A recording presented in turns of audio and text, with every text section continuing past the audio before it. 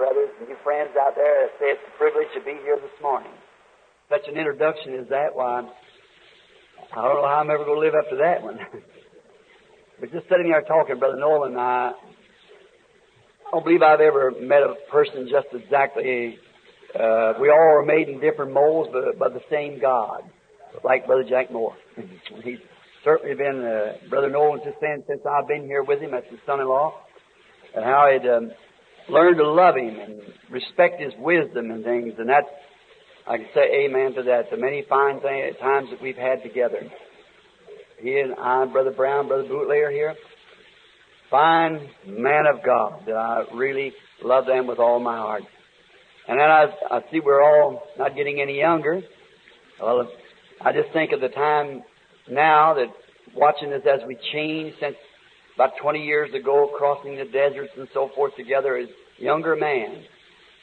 But just knowing that there is a land where we'll never get old. We'll meet there again someday. Last night when I was leaving the tabernacle, a little lady laying back there on a cot. And she said, Brother Branham, years ago, I think she's been paralyzed. She said, you told me, I forget what the woman's remark was. Now, something like this. I hope that I don't misquote it. Said that this affliction I had would be for a purpose or something, that she would have a baby. She couldn't understand how that would be done in her in that condition. There stood a young, handsome-looking young man. He said, I'm the baby that she had. He said, I'm the baby that she had. And so many things has happened along the road. We don't even have time here to talk it over. We will on the other side. This businessman's chapter, I do not belong to any organization, I guess, as you all know, but this is the only group I'm connected with, or pack a fellowship card, is their interdenomination. It's a businessman. They have been a great asset to me into the type of ministry that the Lord, our Father, has given me. It wasn't exactly that I don't like the organization. It's just a ministry that's given to me, and if I'm not loyal to that call, then I'll be a disloyal person to God. And I'm thinking, just before I left Tucson, maybe many of you were there. One day I was Los Angeles speaking to the chapter, and there was, I had just raked the organization maybe a little hard. I didn't mean to be that way. If you mean that to be mean, then I'd be a hypocrite. You mustn't do that. No, that's just throw off on someone. But I talked about a tree that I saw in Brother Sherritt's yard. It had about 5 different kinds of fruit on it. And I said, I've never seen a tree like that in my life. It had grapefruit, it had lemon, it had tangerine, tangelos, oranges, everything growing on the same tree. Well, I said, I sure don't get that. What kind of a tree is it? It's an orange tree. And I said, well, that grapefruit? He said, yeah. I said, how's that? So that's grafted. And I said, oh, I see. He said, they're all of the citrus family. And any tree that's of a citrus family, it can be grafted. I said, I understand.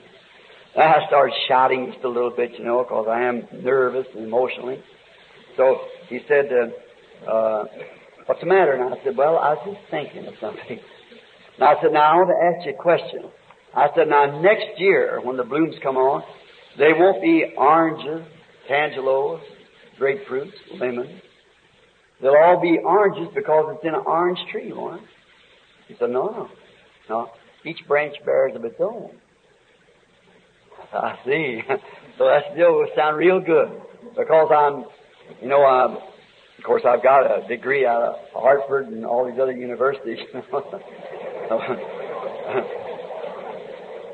So watch nature. That's the best university that I've ever found yet. The Creator's University. So if I watch that, I get my sermons from the way I see nature acting. I said, well, that just makes me feel real good. He said, what's the matter? I said, I just thought of something. So that day I was preaching on that. I said, now, you see, When the church first started out, it was, Jesus said, as preached in John 15, I am the vine, ye are the branches.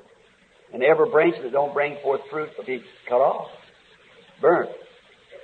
And somebody just straddled my neck real hard on that. Said, you see, I thought it was actually once filled with the Holy Ghost and saved.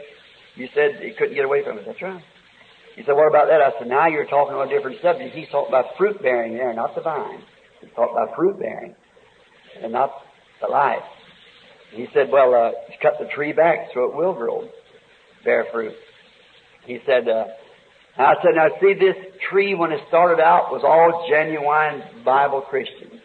Then along come a branch called Luther, Methodist, Baptist, Presbyterian, Lemon, what more? And I said, you see, it thrives on the name of Christianity. But it's living off of that tree, but it's bearing its own denominational kind. But I said, if that orange tree ever puts out another limb itself, it'll bear oranges like it did at the beginning. There had to have been sitting up there ahead of one of our greatest Pentecostal organizations. I don't know how to make it so that everybody will understand that it isn't my idea that I'm against those brethren, sisters. That is wrong. I'm so misunderstood, and I don't know why. See? People think I don't even believe in people going to churches. That's a million miles from the truth. We must assemble ourselves together. That much more as you see the day approaching. We must come together in unity. We might not, if I lived in a city and they had nothing there but some church, I don't want to call any name, but just any church that only believed one thing, that Jesus was divine. All the rest of it was wrong. I'd go to that church. If I can't get a whole loaf of bread, I'll take a slice. See? I'll go listen, worship the Lord, and show Him that I'm doing my part. I want Him to know I'm alive. I want everybody to know what side I'm on. I assemble with the Christians and their worship and serve the Lord. But it's so hard. I used to bother me so bad, and then I found out even our Lord was misunderstood in so many things. He'd say anything and it'd be misunderstood. I guess it just has to be that way. But those who are wise will understand it. The Bible said so. They'll catch it. So this morning, while saying this, and I said, now, they live off of the name of Christianity, but they bear the wrong kind of fruit.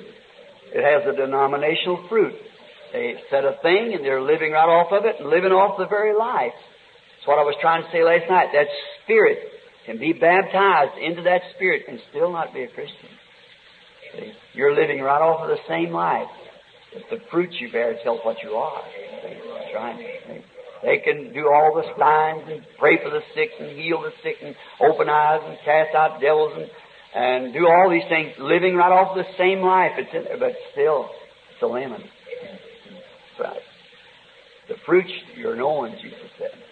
And so then we find out, and when I got off the platform, this great leader raised up. He said, he didn't mean that. He said, we know that we're all grafted in. Well, that is true. We are grafted, stump grafted. That's right, but not in the vine grafted. So then he said, began to kind of swerve me back a little bit. And there was a young fellow there, I think it's some movie stars people. His name is Danny Henry. And he was a Baptist boy. Well, he come to the platform to put his arms around me. And he said, Brother Branham, I hope this don't sound sacrilegious, but I believe that could almost be the 23rd chapter of Revelation. And I said, thank you. And he started to say something else, and he started speaking in tongues. A Baptist boy. And when he did, there was a woman from here in Louisiana. She was a Frenchman, kind of a big, heavy-set woman. She wrote down the interpretations. Then there's another young fellow saying over here was a Frenchman. He wrote down what he said. They compared the notes, and they both was the same. And then a big, light-headed boy standing way back in the back of Clifton's cafeteria come walking forth. He said, let me see those notes.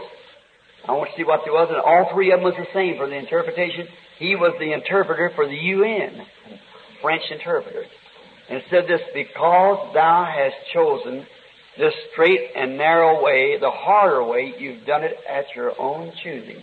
But what a glorious decision you've made, because it's my way. See?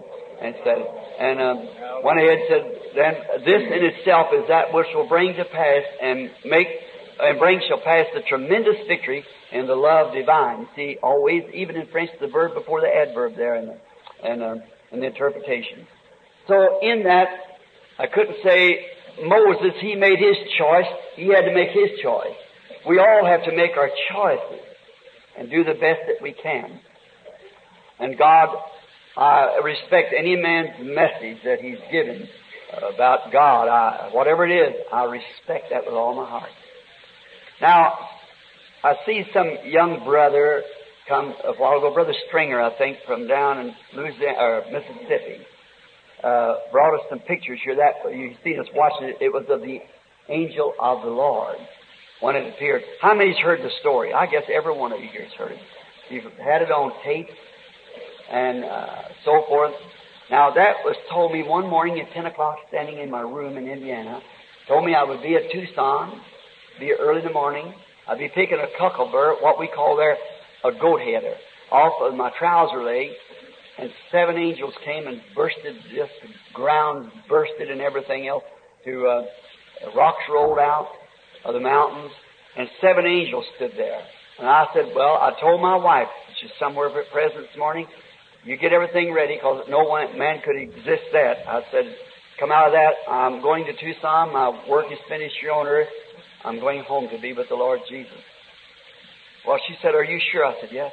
Now, no one could stand that. There's no way of doing it. I just preached the 7 church ages. That's where I called our gallant little brother Jack Moore to ask him about this Jesus in Revelations 1, stand there with white hair and everything. I said he was a young man. And that's where the revelation comes about that being a wig on and not him. His wig. And I couldn't understand it as being supreme deity. The old judges used to in Israel had to be white-headed. And the white stands for purity. And the English judges to this day in Supreme Courts of England put on a white wig when they come out, because there's no other law above theirs on earth. See? And they're the supreme judge. And I remember I went there in Arizona and everything. I tried my best, scared to death. I went to Phoenix meeting.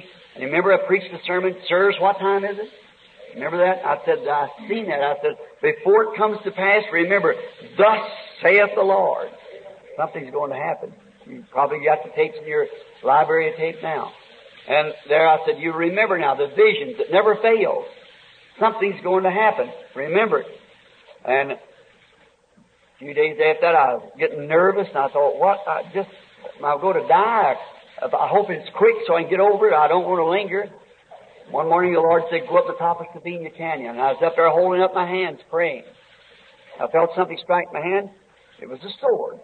Now you can just imagine how you'd feel standing there by yourself, and here's a knife in your hand about that long. I pulled it down and looked at it. It's just a knife. Now I'm scared of a knife anyhow. And it had a metal, something like one of these knives, like pot metal or something real sharp, narrow. Had a sheath around it here where the duelers used to keep them cutting one another's hands. And it had a pearl in the handle here. Just fit my hand exactly. So I rubbed my face and looked back. Right on that same spot the other day, I saw a little white dove come down. I'll tell you about that later. And I was holding that in my hand. I thought, that's strange. Lord, am I losing my mind? There's no one here. I'm miles from anybody. And here is the sword. I had my hand up, and where did it come from? I thought, that's the strangest thing. Now look here, it's a sword. See, it was a sword. I said, there's nobody here standing here. I'm up on top of these rocks. I'm on top of the mountain. You couldn't even see Tucson from there. It's so far down. I thought, now that's a strange thing. Now it's got to be in this vicinity somewhere, somebody that could create and make a sword and put it in my hand. I said it could only be the very God that created a ram for Abraham. to create those squirrels that you've heard. Now I said, here is the material, 3 different kinds of material in it, and I'm holding it in my hand just as real as anything else I could hold in my hand. And I heard a voice said, that's the king's sword. And I thought, now where did that come from? Right along there in them rocks somewhere.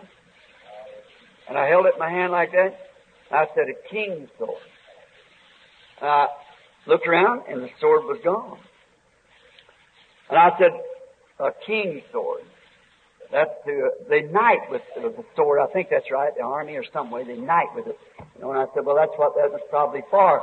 It means that maybe I'm to lay hands upon ministers or something like that to make them ministers. And then a voice spoke back in and said, the king's sword. Not a king, the king's sword. I thought, now, I'm either beside myself, my mind is slipped, or there's something taking place. There's somebody standing around here by me. And brethren, these things are true. I don't know how to tell you. You've always seen it always happen that way. And I couldn't understand. It's the strangest feeling. And I stood there and I thought, now ever who that is that's talked to me all my life since a little bitty baby boy is standing right here and I can't see him at all. I said, the king's sword? That would be God is the king. And what is the sword? The Word. It's been placed in your hand. So don't fear of death. It's your ministry. Oh my. Down off that mountain I went crying, screaming top of my voice, jumping over rocks. I went down and told my wife, I said, I'm not going to die.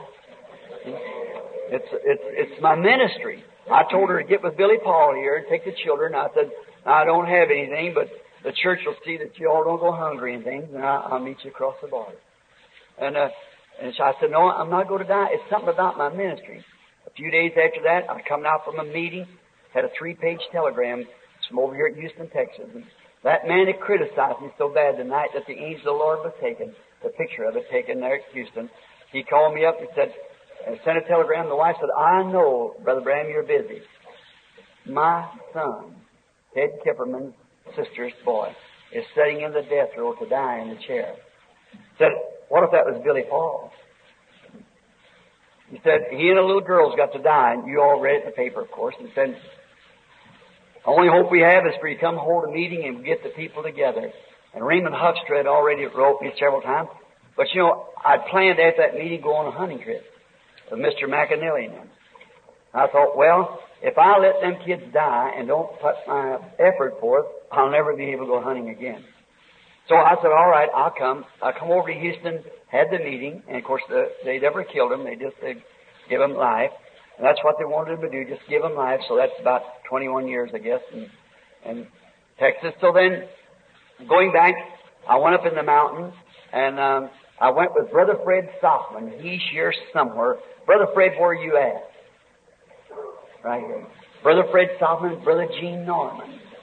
One day, the second day sitting there, the angel of the Lord came right down into the camp where we was at and began to tell about their children and things they were doing. I left, went back on the hill, and I'd already got my javelina. I was trying to chase one around to Brother Fred. So I found where they'd been eating on the side of the hill, and I said, well, now I'll tell you what I'll do, Brother Fred. I said, now you go over on that point in the morning. We go up there at daylight, climb up over the mountain, and go there at daylight. I'll get over on the other side. Now I won't shoot one, but if they run this way, I'll shoot in front of them, turn them back, and pick out a big one. All right, he said. So Brother Fred went over there, and Brother Gene Norman. I don't think Brother Gene come, did he? He was on the other side. Many of you know Gene Norman, a bosom friend of many. Fine brother. And he went down a little below. Or the pigs, they just wasn't there that morning. I could see Brother Fred wave at him. He was about a mile away from me. Well, I thought, where could they have went? I went down into a great ravine and come down. I thought, I'll see if I can find where they're at. Started back up just a little after daylight. The sun was just again coming up. I went around a great big chasm, or my hundreds and hundreds of feet, just great drops in that great canyon there, and big walls. And it's kind of getting, the sun was raising up about 7 o'clock, I guess, or something like that. And I sat down, and I was looking around. I happened to look down on my trouser leg, and there was that bullhead I said, you know that seems strange? You know the angel of the Lord told me I'd be about 40 miles northeast of Tucson. I'd be picking a bullheader off of my leg. Remember it? And I said, that's strange. I was holding it. And just as I looked up, I seen about 20 hogs, about 500 yards from me, come out, eating this little fillery and laid down. I said, now if I can just get Brother Fred and get him around to that point there, we get his hog right there. But I know he's about a mile or two from me now. So I said, if I could cross over this little ridge without them seeing me up by this little juniper tree there, I said, if I get around this side, there's a deer trail comes down this side, I can run up there and get out of the way and hang a little piece of paper here where I know which one of the fingers to go out on the canyon. I can get Brother Fred there just in time. I pulled this little bullheader down, forgetting about that, and started across the hill real easy and looked back. They didn't see me. Run down, hit this deer trail, and I had a great big black hat on. I started running up to this canyon real fast, and it happened. The whole earth shook everywhere. Rocks that size rolled down, dust flying like that. And I looked and standing before me stood 7 angels, just exactly the way it was. I felt like I stand way up off the ground. First I thought somebody had shot me. You know, that black hat on looked like a javelina hog anyhow. You know, they're dark. I thought somebody had shot me right close. And I seen then what it was. Well, as soon as I got my commission in the Scripture, the 7 seals, which is the 7 mysteries. See? Someone said to me, now, I always said, well, now, someday the Lord, probably you seeing visions, Brother Branham, will reveal to you what these things are. We can all get closer to God and have more power than we get in speaking in tongues and things. I said, it can't be that way. Because, see, I believe the Word to be the truth. And the Bible said, whosoever shall add one word or take one word from it. It has to be in this Word. See, it's the mysteries that the people's overlooked. Well, right there is where comes my message of serpent seed and the true belief of the security of the believer. I'm not disgrading my Presbyterian brethren there and some of you Baptist brethren on the way you have security. I'm not saying this to be different, but you didn't have it just right. Amen. That's right. But I had it wrong too. But when an angel stands from heaven and tells you, and here it is right in the Scripture, that's true. That's right. See, it always speaks exact with the Scripture.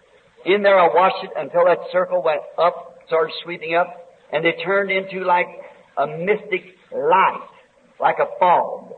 Just exactly the way, how many seen the picture of it to take to Houston? Well, that's just the way this was. It turned into the same thing. It kept going higher and higher. I was running and running, trying to find Brother Fred, and then after a while, about half hour later, I could see him way down waving his hands, and Brother Gene coming waving. They know something had happened. And so, then I got with him, that's Brother Fred sitting right there. As it went up, I didn't know that the observatories and things coming to Mexico was taking that picture. Life magazine packed it as it went up, and many of you, here's Life magazine packing the picture of it. A mysterious thing here, they said they don't know where it come from. It's too high above all the spheres and everything else to be. It's too high for fog because it's 30 miles high and 27 miles across after it got up that high. There's not even humidity or nothing up there, see. And they thought of a plane, so they checked all the places. No planes up that day. See, they have to, they're all kind of shaking windows and things. There's no planes up. Here it is right here in the magazine to tell you the same thing. And it went on and on. And today, right in the, here it is in Science magazine, where they can't understand. They don't know what it is. Tucson, at the university, a friend of mine were over there the other day and was talking to him about, said, we can't understand what, I said, don't say nothing. Don't do no good. Cast not your pearls before swine, see. It's to the church, to the elected, they're called out. See? And then each one was coming saying, Brother Branham, I see your picture here, I see this, you know how it is, but that long sweep as this brother has on here where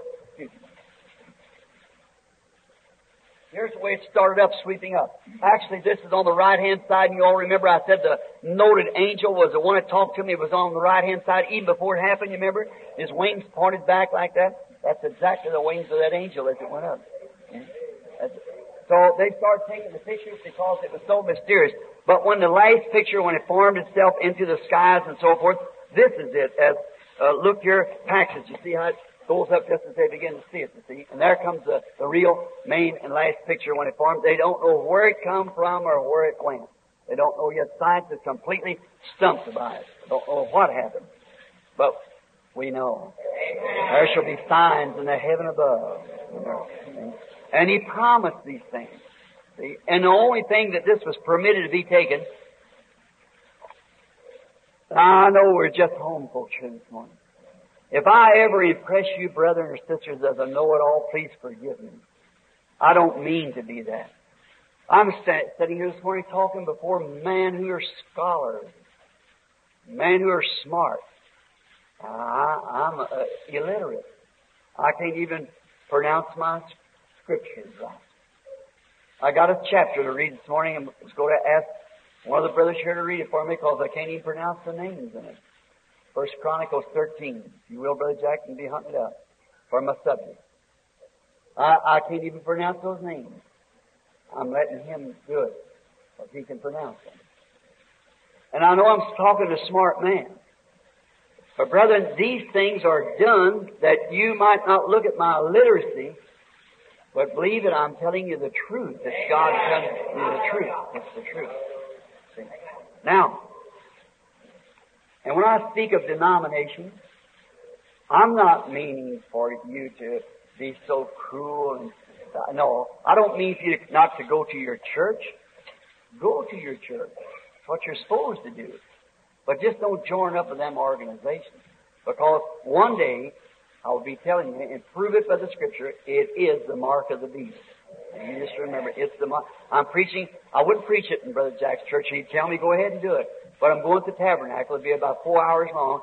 My subject is the beast at the beginning and the beast at the end through the trail of a serpent. It takes about 4 hours. I got my scriptures all laying out. The beast from the beginning, he was the beast at the Garden of Eden. He's the beast at the end, and show that he's a religious person and a denomination that made the denomination and come right through the trail of it and prove it to you by the scriptures that it is. I didn't know that till the Holy Spirit gave it to me the other day up there.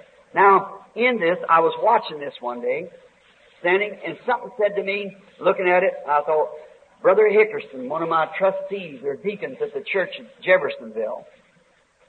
I don't believe in going to church. Why do I have church? We had them all across the country, hooked up the other night. Every 200 square miles had one of my churches. Now, this picture I was standing looking at, and something standing in my room, something said, turn it to the right. Listen, I know that sounds like somebody's a little mentally upset. But you see, as I said the other night, all these great things are so scholarly. Now, I'm not against that. Remember, we have to send your children to school and get education and so forth. But I'll tell you right now, it won't do them no good in the world that is to come. Because there'll be another civilization already so far above this. That civilization won't even have any, it won't have any schools in it. It won't have any death in it. There won't be any sin in it. This has all that. No matter how much civilized we get, more and more death is added all the time. That'll be without death. But now we have to have school. We have to wear clothes. I was going to speak this morning on Satan's Eden. Many of us got the tape of it. Satan's Eden. He has made another Garden of Eden in 6,000 years. It's taken him to make it just like God did his at the beginning. God made his Eden and Satan corrupted it. Now Satan's made his own Eden and God's going to destroy it. That's right. And put his own. Something said to me, turn it right. Well, I think I'm looking at it right. Said, turn it right. See? I thought maybe that voice means turn it to the right. And when I did, you see what it is. Hoffman's Head of Christ at 33. Here, look in here. See his black beard, his face, his eyes, his nose, and everything else. See the part in his hair. Here comes it. And he's wigged with that white angel wig to show that the message of Him being God is the truth. He is the supreme judge of the universe, supreme judge of heaven and earth. He is God and nothing else but God. He is God expressed in human form, called the Son of God, which the Son was the man. And if that don't make our message exactly right, identified by the Scripture, identified in service, identified by His presence, the same yesterday, today, and forever. Therefore, those 7 seals are the truth, brethren. You might disagree with them, but just sit down and study it with your open heart one time. Just let the Holy Spirit lead you from Scripture. When Brother Jack, I called him before preaching this and talked to him one time about what was this white wig. He said, well, Brother Branham, I declare it to be that it was in his, after his resurrection, in his glorified body. I was talking to Brother Jack. And I don't know of anybody in the world that I'd rely on any more of their teachings on theology and things as I would like Brother Jack Moore, Brother Vail, and such man as that. Real theologians. It's read all kinds of books from different angles from everything. Well, but you see, even with that, in my bosom friends, I just couldn't receive it. There was something there that just wouldn't take it. Then when it comes this, then I see what it is. Here's his dark beard. You've seen it, I guess. His dark beard, dark hair, his eyes, nose, everything just perfectly. And even the part is there, coming over on this side. He is God. He's the same yesterday, today, and forever. This is Look Magazine, or Life Magazine. I think this is the, I forget what issue it is now. Oh, May the 17th, 1963. That's when it come out. If anybody wants the magazine, it's the same picture. It's got Rockefeller and his wife on the back of it. And this is the new science magazine that it's still a mystery. What did I say these things for? That it might give you a little view of the things that we're trying to say that God is identifying both in heavens and in earth to be right. These discernments, visions, we have plenty of impersonations. We always, but remember, before there can be a bogus dollar, there has to be a real dollar first. First has to be a real dollar. And then they're made off of that. Just like we had a real Moses and a real Aaron. Then we had a Jambres and Jannes. After them. You see how it all comes? They see it and then they try to impersonate that when there's truly one original. That's right.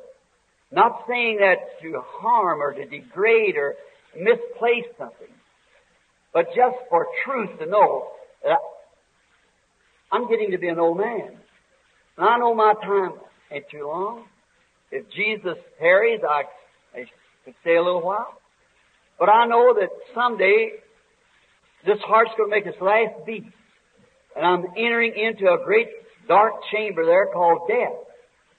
But when that comes, I don't want anything to have to look back for or try to repent for.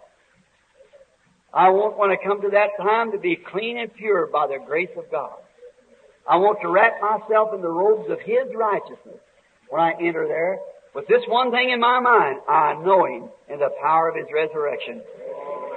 And when He calls, I'll come out from among the dead and live with Him forever. And it's my purpose here now to try to get every man, not to change your theologies or nothing, but to increase your faith in God's promise of this day. Now let us pray. Dear God, we are a grateful people this morning. But yet, Lord, we're living in a dark world. There isn't a one of us here this morning, Father, but what feels that we want a closer walk with You. We want that touch of You in our lives that can tender us, make us flexible so that You can change us at any time, mold us into sons and daughters of God. That's our purpose here, Father.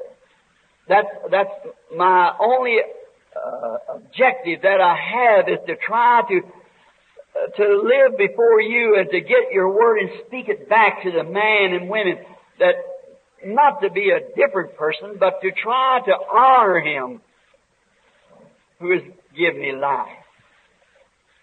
Grant it, Lord. May there not be a person here today, or if we're hooked up this morning across the nation again, may there not be a person that in the sound of our voice ever have to go into that great chamber not knowing You in the power of Your resurrection.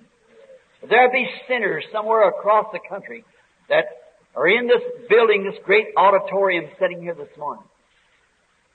If there are those who don't know You, may this be the day that their conscience will be shook, woke up, And they'll realize that they don't know what minute that we may be called or summoned to answer for our lives on high.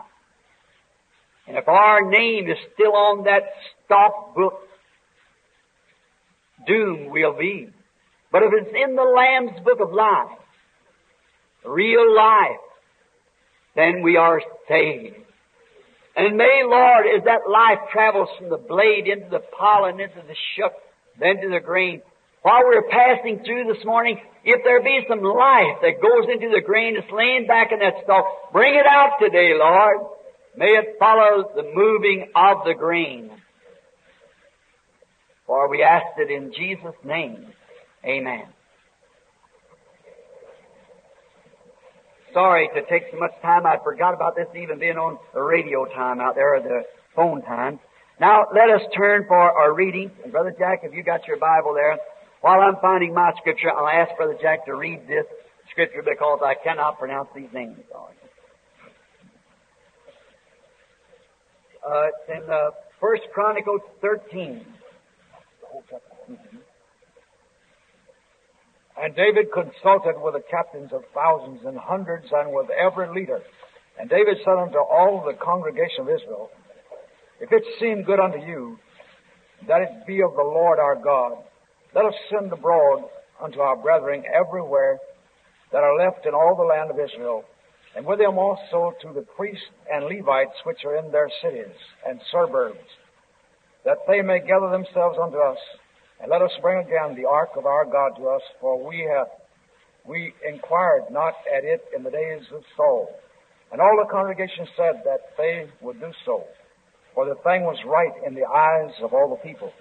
So David gathered all Israel together from Shihor of Egypt, even unto the entering of Heman, to bring the ark of God from Kirjath-Jearim. And David went up, and all Israel, to Bela, that is, to Kirjath-Jearim, which belonged to Judah, to bring up thence the ark of God the Lord, that dwelleth between the cherubims, whose name is called on it.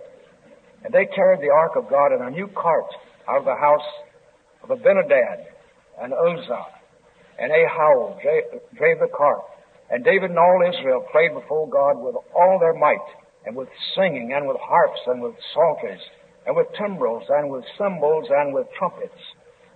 And when they came to the threshing floor of Shidon, Uzzah put forth his hand to hold the ark, for the oxen stumbled. And the anger of the Lord was kindled against Uzzah, and he smote him, because he put his hand to the ark, and there he died before the Lord. And David was displeased, because the Lord had made a breach upon Uzzah. Wherefore that place is called Perez Uzzah to this day. And David was afraid of God that day, saying, How shall I bring the ark of God home to me? So David brought not the ark home to himself to the city of David, but carried it aside in the house of Obed-Edom, the Gittite. And the ark of God remained with the family of Obed-Edom in the house 3 months, and the Lord blessed the house of Obed-Edom and all that he had. Thank you, Brother Moore, for the reading of the Scripture for me. Now, sorry I couldn't read that myself, but I couldn't do it. Now, I want you to turn with me to Mark 7:7, and we'll read the first 7 verses of St. Mark, the 7th chapter. Then came together unto him the Pharisees and certain of the scribes which came from Jerusalem. And when he saw some of his disciples eat bread with defiled, that is to say, with unwashed hands, they found fault. But the Pharisees and all the Jews, except they wash their hands, eat off, not holding the traditions of the elders. And when they came forth from the market, except they wash, they eat not. And many other things which they have received the washing of the cups and of pots and brass vessels and of tables. Then the Pharisees and scribes asked him, Why walk not thy disciples according to the tradition of the elders? but eat bread with unwashed hands. He answered and said unto them, Well has Isaiah prophesied of you, hypocrites? As it is written, This people honor me with their lips, but their heart is far from me. Howbeit, in vain do they worship me, teaching for doctrine the commandments of man. Let us pray. Dear God, honor your word now, and may it accomplish that which it is purposed for. Use us as instruments to speak it, and our ears to hear from you, and our hearts to receive it. We ask in Jesus' name for the glory of God. Amen. Now my subject for a few moments is this. We are on the national telephone hookup this morning, and I understand that my good friend Roy Border is listening in pretty well tore up about last night. I'd forgot that we were on the radio or this hookup last night. Roy, wherever you are, if you're over in San Jose, in the church there, or either down to Brother McHugh's church or wherever you are, don't fear, my brother. Everything will be all right. Sit still. He'll make it known to me, Roy. Don't weary, son. Have faith in God. My subject this morning is trying to do God a service without it being God's will. Now, that's a strange text. And I trust that the Lord will reveal this to us now. Remember, trying to do God a service without it being the will of God. Now that seems very strange. But in this maybe God can help us. Another thing I'd like to say this morning, that we're glad to have in our midst a friend of mine, a very dear friend, a young fellow. Many of you people on the radio now on the telephone hookup knows who this is. Today is his birthday, 93 years old. Brother Bill Dow, sitting here before me. 93 years old. Several years ago, the doctor said he cannot live. I just noticed him sitting here now. Under oxygen, and his lovely wife called me and said, Brother Branham, if you expect to see your old friend Bill alive, you better come at once. And one of my tires is cut on the side. My wheel had been knocked out, and I tore a tire off of my car trying to get to him. I was just coming from a filling station, and coming from the restroom where I stopped in Ohio trying to get to him. And walking out, I saw a vision. And there stood Brother Dow standing in the church with his hand out. It changed, and I see him coming down the street and shook my hand. Said, Go tell him, thus saith the Lord. He was about 90 years old then. He had a heart attack with a heart block and a complete heart failure. Very shrewd doctor. The man is I know I won't say that. He's just a man that can afford to get any doctor he wants. He had a very fine Jewish doctor who met in the hall and said, There's not a chance for him to live. Now I went in and slipped my hand under the oxygen tent. I said, Bill, can you hear me? He nodded his head. I said, Thus saith the Lord. You're not going to die now. A week from then, when I got in the pulpit to preach my message, here come Brother Dow walking up to the building. And when I went over to Furr's restaurant, the Blue Boar, across in Louisville, here he's getting out of the car, coming down the street, holding his hand out. Just exactly according to the word of the Lord.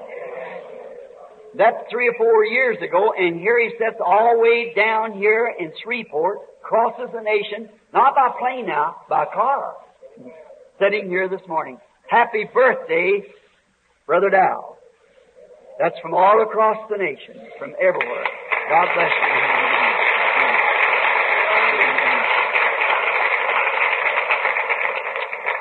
I baptized him after being a Trinitarian. I baptized him when he was on one of my first meetings, when Brother Banks Woods had to let him have his clothes. He's a good-sized man, as you see.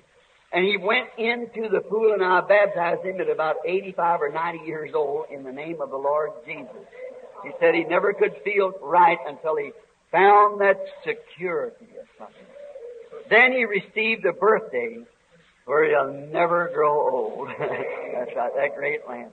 He even is expecting to live to see the coming of the Lord. It can be done. But if he would sleep, and we are awake at that time, he'll come first. So, brother, there's no way now to miss it. You're exactly on the line. Stay there, my brother. God bless you. I thank the Lord for a good man like that and for giving him all of these years. In the book of the Chronicles, trying to do God a service without it being His will. God is sovereign first. We want to understand that. The people today are wondering why we can't have a revival. You believe God's sovereign?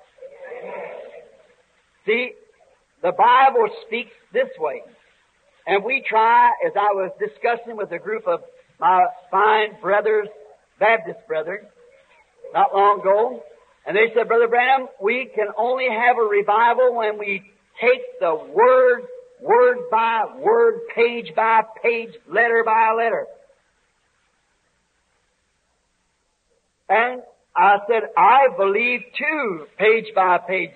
I said, they've been trying to do that all along. He said, but we must find the Greek interpretation of the Word. What the Greek says. I said, I haven't read too much, but reading the history of the church and the Nicaea Council and the Pre-Nicea Council and Nicea Fathers and so forth, they were arguing back there about the Greek. That's 2,000 years ago. One said it means this, and one says it means that. The Greek word means this, it's like our language. The word sea, you use the word sea, you can mean a body of water, I understand, or many things. Board, could be board a hole, make a walk, or you board me, or you paid my board, or it can mean anything. And those little vowels and so forth just change the whole meaning. So you'll never do it like that. God wrote it like that. Because all the Word is inspired, and it said that I thank Thee, Father, Thou hast hid these things from the eyes of the wise and prudent, and will reveal. Amen. Such as will learn. It's a revelation of Him, as I said last evening. We'll reveal it to thee. I said it won't work, sir. I said a revival will never come until God, the sovereign God, sends it. And then He might take up a little nitwit that can't even sign his name and do it with it. And knows not even good English, let alone the Greek. That's what He done in the time when Peter preached at Pentecost. He couldn't even sign his name. Ignorant and unlearned. But God does things in such strange way to our intellectual thinking. That makes it God. If He'd got a bunch of theologians and dignitaries and so forth that said, that smart Caiaphas, you see, he had it just right. But God went out and got fishermen. They couldn't even sign their name. That's what He took. That's God. He takes something that's nothing and makes something out of it to His own honor. He took a chaos and made it Eden. God. Now, if there's anybody got the mechanics for a revival, is our noble brother Billy Graham. But the mechanics is all right, but the mechanics won't move it. It takes the dynamics to move it. You can build an automobile, put fine seats in it, make fine pistons and prove by science what it can do, but unless the dynamics is there, he's just a dead piece of good. So, in the Welsh revival, one of our late revivals before our Pentecostal, no one knows what started the revival. Just a bunch of people. Now when we get all, our friend Billy Graham will get all the Presbyterians, Lutherans, and Pentecostals and everything together, go into the city, and there they'll have a great gathering together with thousands, and 30,000 will come in 2 weeks and give their hearts to Christ, go back another 2 weeks and he ain't got a one. That's the mechanics. But let God in His sovereign grace just speak to some little nitwit, so to say, a little nobody. Let His Spirit fall into the city and man can't go to work. Women can't wash dishes. The maids can't make the beds. They're screaming and crying with their hands up in the air. That's revival. That's in the will of God. It was said that some noblemen from the church went over to the Wales to understand or figure out what all the mechanics was in the revival and doing the Welsh revival. And when they got off the ship with their tall hats on and their round collars, see come down the street a little policeman swinging his club around and around like that, whistling. They said, "My good man, could you tell me where the Welsh revival is?" You said, "Yes, my brother," and you're standing in the middle of it. He said, "You understand? I am the Welsh revival." He said, "Because the Welsh revival's in me." That's sovereign. That's what God does. And He alone has the right to send a revival. Not get the mechanics together, it's pray for God to send a dynamic. He only reveals His Word in the predestinated. Now when I use the word predestinate, now it's a bad word to use in public, especially when we have mixed crowds between the Arminians and the Calvinists. And I've asked you not to think I know it all, but they're both wrong, according to the Scripture. Grace is what God did for me, works is what I do for Him. See? Then you've got it. If you climb out on either one of the limbs, you'll sure find yourself out on the end of the limb and can't get back. The book of Ephesians pulls it together, I think. Now, but the word when I use it predestinated, don't think that that's the only word I know how to make. It's God's foreknowledge. See? That He know. He can't say He died that all might be saved. He did, but by His foreknowledge He knows who would and who would not. See? That's what He knows. I don't know it. You don't know it. So we work out our own salvation with fear and trembling. Now, but God has His Word set and has at all ages. His foreknowledge has caused Him to set in the church and in the people certain things that He did from the beginning. And then the gospel that's being preached of that age is only revealed to that certain people. The rest of them don't see it. See? Thank Thee, Father, Thou hast hid these things from the eyes of the wise and prudent, and reveal it to babes such as would learn. That's predestination. Not that He did it by saying, "I'll choose you and don't choose you." By His foreknowledge, He knew what you would do. By Him being infinite, you believe He's infinite? If He is, then He can't be God. Then you think, being infinite, He knew every flea that would ever be on the earth. How many times them fleas would bat their eyes. How much tallow was in each flea. Every blade of grass that would ever set on. That's infinite. And we're finite. We stumble in darkness.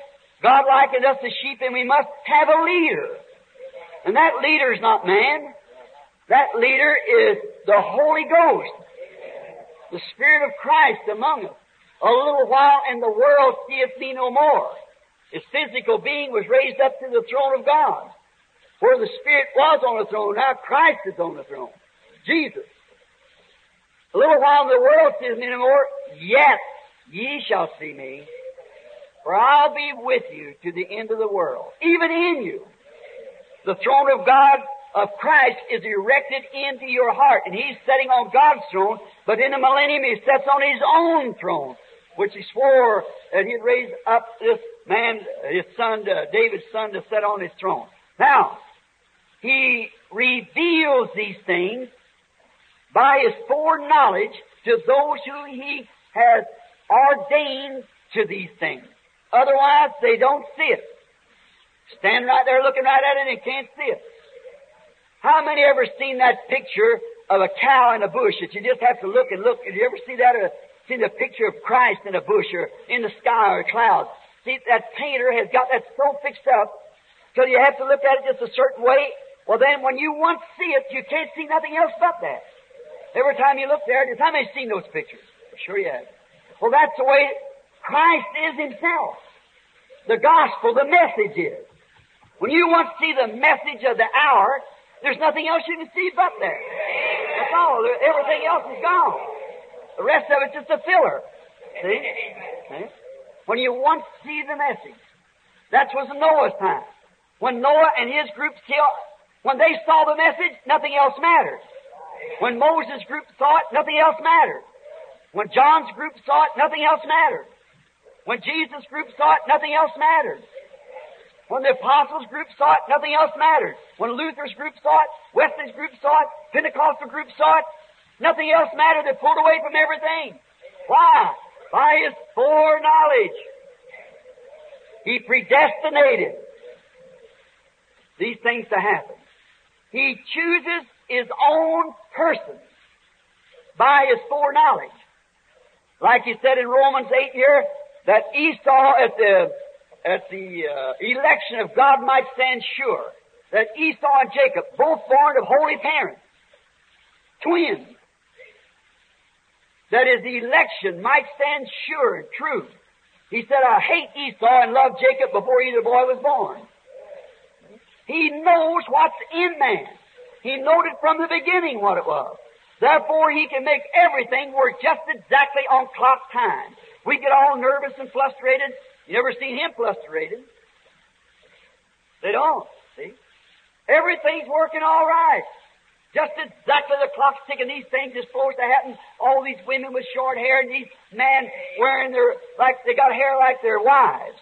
I see them absolutely have these roller curlers in their hair, curling up here in front. What a perversion. That's the result of Satan's Eden. And look her, she's trying to cut her hair like her husband. Her husband's letting his hair grow like his wife. And she is wearing his clothes, and he's wearing her underneath clothes. There you are. She's getting masculine, and he's getting feminine, see? It's Satan's Eden, contrary to what God made it at the beginning. That's the truth. If I don't get started, we'll never get into this. But these things and the way for Him to do it and who will do it, that's His own chosen way. He chooses. That's the way He wants it done. As I heard Brother Perry Green, our pastor of Tucson, preaching the other night about how that God made things some way, I forget what his text was, but he said, that's the way God likes it. That's the way God does it. Well, that's right. Now, who is it among us that's going to tell Him He's wrong? Who would dare to stand up in God's face and say, you're wrong, Lord. You should do it the way I want it done. The way Dr. So-and-so said it should be done. Who is that far gone in their mental faculties to say a thing like that? No, you wouldn't come out and say it, but you think it. Like on my message of the Antichrist. There shall rise false Christ. Now, I didn't say false Jesuses. See, nobody would stand still to be called Jesus in the term of the Lord. But false Christ means the anointed. Oh, each one thinks he's got anointing. Glory to God, he can do this and do that.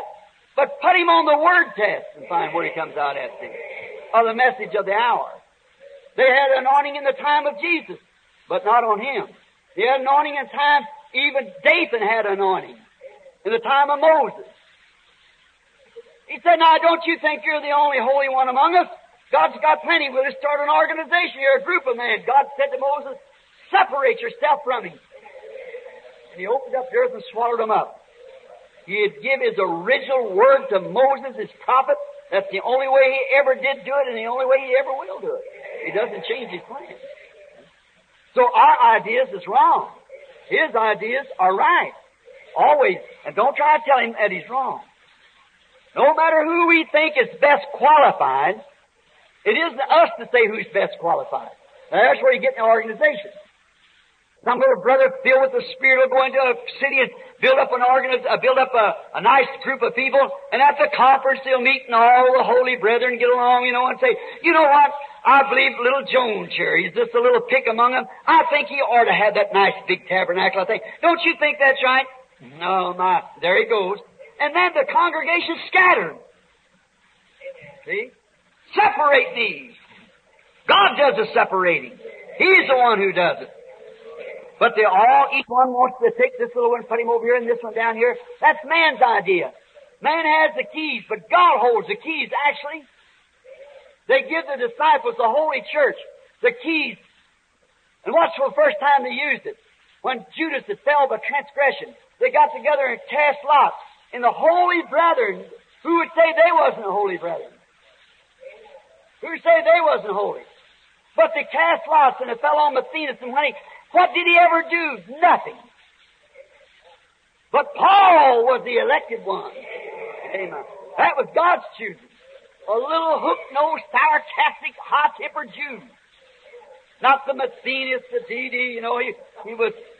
It's Paul. God chose Paul. The church chose Matthias. You have no right to tell God he's wrong. He knows what to do. He knows what man's made out of. That church ever chose Paul? Oh, no. Never. It said that guy's the one putting us all in jail. But God said, I'll show him what he'll suffer for me. You know what?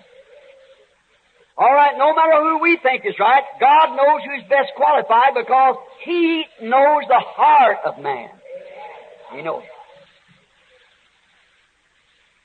Nor does the revival or does these things happen at the time that we think they ought to happen. We think it's just time right now. Glory to God. I notice in our chapters and so forth of the businessman, there's coming right away, hallelujah, a great revival. Don't be deceived.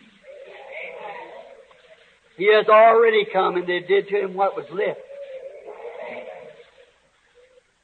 But they think there's a revival. Is it happening?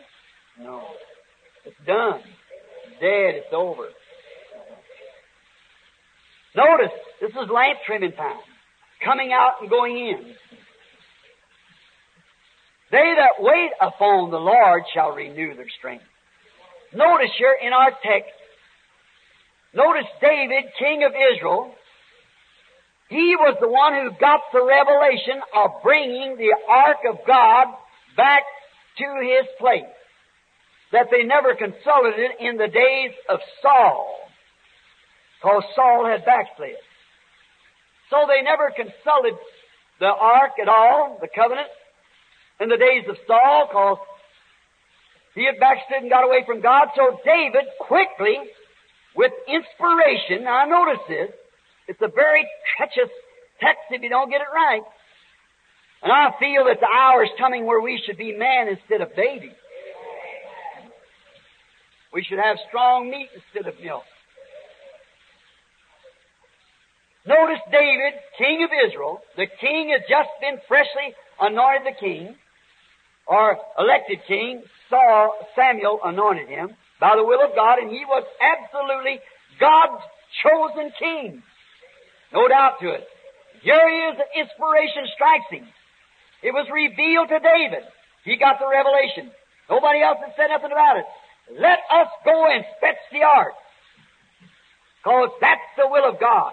That we have the ark here with us, that we can consult God by this ark. Very, very gallant thing, don't you think so? All right. Remember, but him being king and got the revelation, he overstepped his place. There was a prophet in the land by the name of Nathan. He was the one that was ordained to get the revelation. If there's anything to be spoke, he said, the Lord doeth nothing until He reveals it to His servants, the prophets. But you see, David being king, with the anointing upon him, now is that the Scripture? Anointing upon him, and got a true revelation. But it was wrong. Because Nathan was the prophet of that age, and the revelation never come to Nathan, and when the revelation come to David, he never even consulted Nathan about it. He's just going to go ahead and do what he wanted to do. But notice who David consulted here in the 13th chapter. But he consulted the captains of thousands and of hundreds. Back to his congregation. Now, don't you think we should...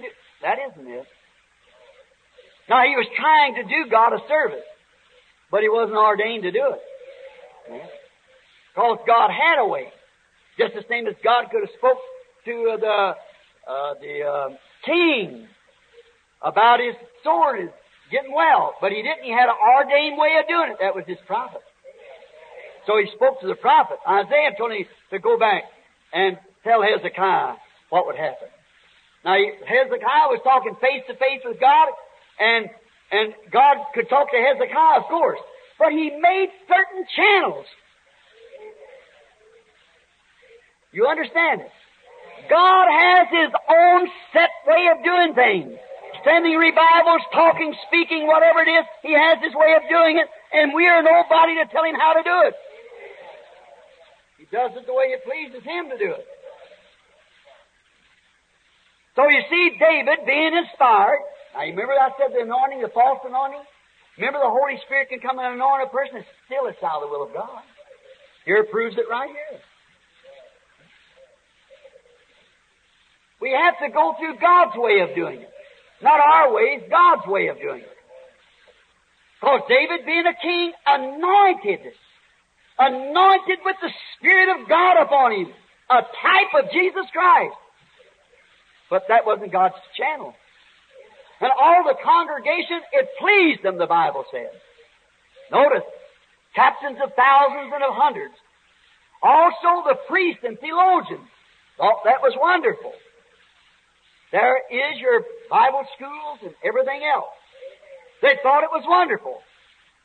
Even all the people agreed, and the priests and all of them agreed that the king's anointing was right.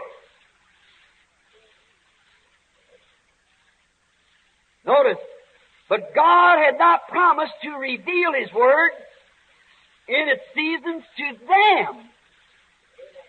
God had His way of revealing His Word, but not to them. Remember, it was contrary to God. Something like in the days of Micah, the son of Imlan. Do you remember that story? Judah and Israel were separated. And they had two different kingdoms. And Ahab was the king over one kingdom, and Jehoshaphat was over the kingdom of Judah, I believe it was. And Ahab was over Israel, Jerusalem. Notice. And then here come in a bunch of aliens and took off part of the God-given land that God had given to Israel. And these Philistines up there, Assyrians, were holding that ground and were feeding their own children off of the ground that belonged to Israel. And so they needed that ground to feed their own children and their own families. God gave them, that was their God-given right. And so Ahab calls down Jehoshaphat and said, come down. He said, look at there what our enemy's doing. Is it right that we, the people of God, with a God-given right that we should have this land? It belongs to us. God, through His prophet Joshua, divided this land. It should be ours. It belongs to us, to our children. And here the communists has took it over. And we're hungry. And they've got our God-given rights. Don't you think that we should go up there and take our lands back? If you join your forces, if you Methodists and Presbyterians are all, and Presbyterians and Lutheran and so forth, all take the ecumenical council here now, we'll all sit together and we'll take the thing. I'm saying and speaking in a parable now. We'll go get it. Why, it said, certainly we're all one. Now, the Bible said, how can two walk together except they be agreed? There were that great man, that great Pentecostal man, Jehoshaphat, got mixed up with the wrong crowd. And that's what's happened to our Pentecostals today. There's some real men in there, but they're mixed up in that denominational crowd. Get out of that thing! It's cursed of the Lord.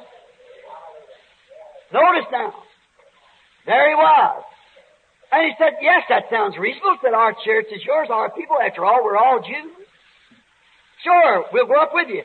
But is this enough religion left in Jehoshaphat to say, don't you think we should consult the Lord first?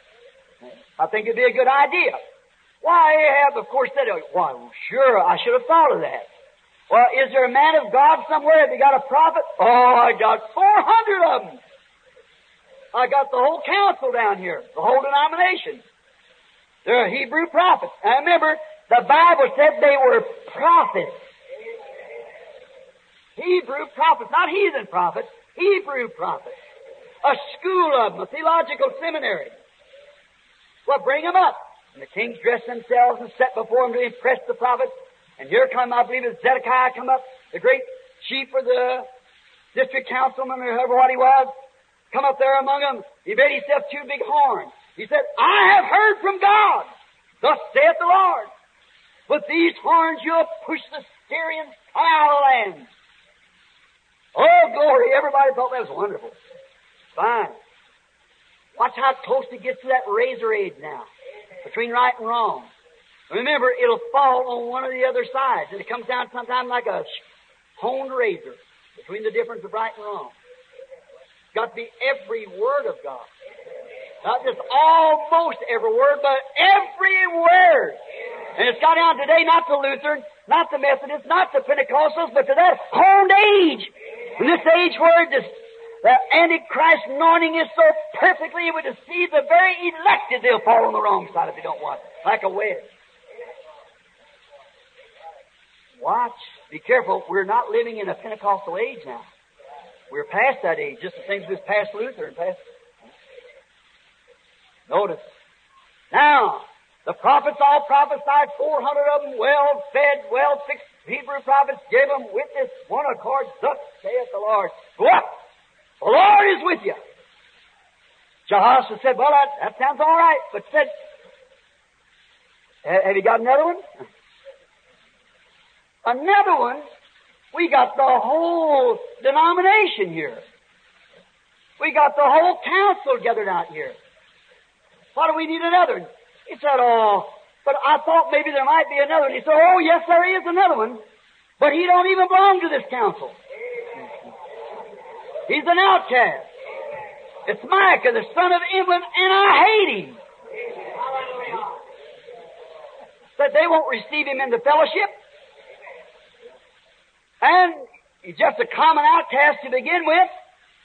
And he's constantly, everything he prophesies, he just won't encourage my seminary a bit. And he does all these things evil. He's always prophesying evil against me. Just to be different. Oh, Jehoshaphat said, don't let the king say such a thing as that. But I'd like to hear what this man's got to say. He said, well, we'll find him. So they sent out somewhere in the wilderness, and they sent a man and told him, now, on your road back, now I want to tell you something. Do you want to get back in the denomination again? Do you want to have fellowship with all of them again? If you do, say the same thing the district presbyter said. Say the same thing the bishop said. And they'll bring you right back. Now's the time to do it. But could you imagine an anointed, true prophet of God compromising on one word of God? No, indeed. He said, as the Lord lives, I'll only say what God says. We need a son of Imlan. As the Lord lives, I'll only say what He says. Right. What He says. So when they got down there before the people, all the prophets, they said, now you say that. He said, wait, give me tonight. Let me see what the Lord's going to say. So that night the Lord appeared to him in a vision and told him what to say. The next morning he said, what do you say, Imlan? When he's all standing out, Micah, son of Imlan, said, what do you say now? We're all here together, all the priests and all the prophets and all the kings and everything sitting here together. What do you say now at this great council? He said, go on up. He said, but I've seen Israel scattered like sheep having no shepherd. And Ahab said, what did I tell you? That renegade can only prophesy evil against me. How could he say anything else when God was saying the same thing? A prophet's supposed to be the mouth of God speaking, not his own thinking. He's completely yielded to God. He don't want to hurt nothing, but he has to say what God says, because he has no control of it himself. He said, now, didn't I tell you? And then up come the big man with the horns and smacked him in the mouth. He said, which way went the Spirit of God when it went out of me? In other words, let me try to break that down. Look here. I want to tell you something, Micah. Do you realize that I am a master in the Scriptures? Do you realize that I have the anointing or the baptism we said today? Do you realize that I have that? Him said, I'm not doubting that. He said, but listen. The Spirit of God has told me and bore witness with all my 400 here that we're going to push the Syrians out of the land.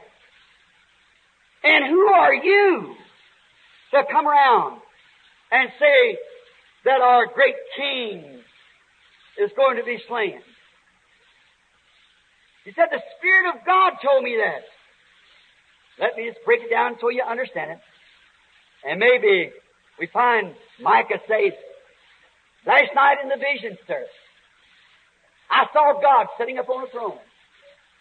And I saw all the hosts of heaven gathered around him. And they were having a council in heaven. They said, who can we get to go down and deceive Ahab? Because under the throne here is a prophet, a true prophet. His name is Elijah. And he has prophesied by my word and said that wicked Ahab, because he slew Naboth, the dogs will lick the blood of that wicked man. And we've got to make that come to pass because it's already been spoken. It's thus saith the Lord. It has to come to pass.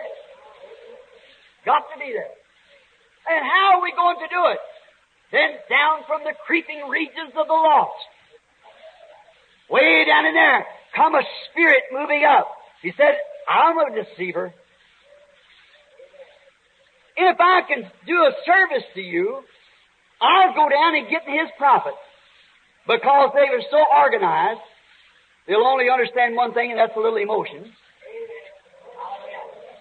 And I'll cause them to prophesy a lie. And I'll get Ahab to listen to those dignitaries instead of your real prophet. Because he'll examine everything he says with your word. He'll examine his visions by the word. He'll examine everything he does by the word. If it ain't with the word, he wouldn't listen to it. But if I can deceive these others, and Ahab's got so much confidence in that great unity together of their safety, so they go around together and they'll get together and I'll cause Ahab to listen to them, go out there, and that's how we'll do it. God said, you can do it. You're a real deceiver. You go on down. And then Zedekiah smacked him in the mouth. Said, where was you? He said, you'll find out when you're sitting in the inner cell. He said, go up, said Zedekiah to the king. Said, go up and return in peace. Ahab said, take that fellow and put him into the prison. Put him in shackles. Feed him bread of sorrow and water of sorrow. And when I return back with my victory from out here, which my prophets has told me that this revival was sure to happen, said, I'll tend to that fellow. Listen to Micah's last words to that man. If you return at all, then God never spoke to me. See?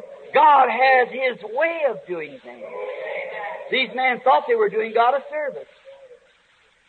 Be careful. Not emotion, not enthusiasm, not imagination, but it must be thus saith the Lord. It must be right. All right. No matter. We find these things so. Notice, now when David had made this great proclamation, and it seemed like it was a good thing to do, then we find out That, am I tiring you? Am I too late? There's made this great proclamation. He consulted not the prophet. Now, anyone knows that Amos 3:7 said that God promised that He would never do nothing until first He revealed it to His prophet. Through the church ages, we've had reformers, but promised by Malachi 4 that there would be a prophet in our land in the last days because it has to fit that pattern. See, before the end time comes. Before Jesus come, the first Elisha come. Elijah of Malachi 3. Matthew 11 says so. If you can understand it, this is who was spoken of. Behold, I send my messenger before me. Now he's prophesied, all theologians believe that in the last day the spirit of Elisha is to come too. It has to come 5 times. God uses that spirit. Elisha, Elijah, John the Baptist for the Gentile church, and then for the Jews, Revelation 11 chapter. That's God's GRACEFAITHJESUS, Jesus, the letter 5. Can't stop at 4. You have to go to 5. Notice. Now, He promised that. So that sets the Bible just exactly to this day in the Sodom and Gomorrah. And Elijah that wasn't Elijah. That was the Spirit of God on Elijah. Elijah was just a man. Now, we've had Elijah's and Elijah's coats and Elijah's mantles and Elijah's everything, but the Elijah this day is the Lord Jesus Christ. He is to come, according to Luke 17:30. The Son of Man is to reveal Himself among His people. Not a man, God. But it'll come through a prophet. Now, He never had 2 major prophets at the same time. Never in the world. See, no matter how much these two heads can't, it has to be one head. God has to get one man under His control. See? There's one God.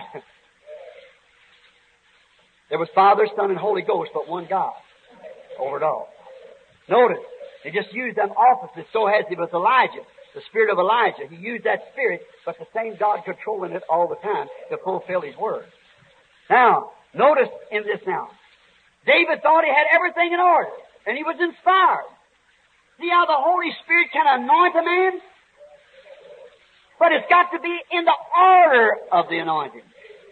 The outside spirit can be anointed with the Holy Ghost, and the soul is dark as pitch. The cocklebur grows on the same water that Bill puts life into the wheat, puts life into the cocklebur. But at the bottom of the cocklebur, it's a cocklebur life. It's rejoicing and blooming and got life and doing everything that the wheat does. But the soul of it is cocklebur. False teachers can rise, teaching all kind of Trinitarianism and everything else, and be anointed with the Holy Ghost and perform just as many miracles as the true gospel can. But by their word, that's what does it. You know what I mean?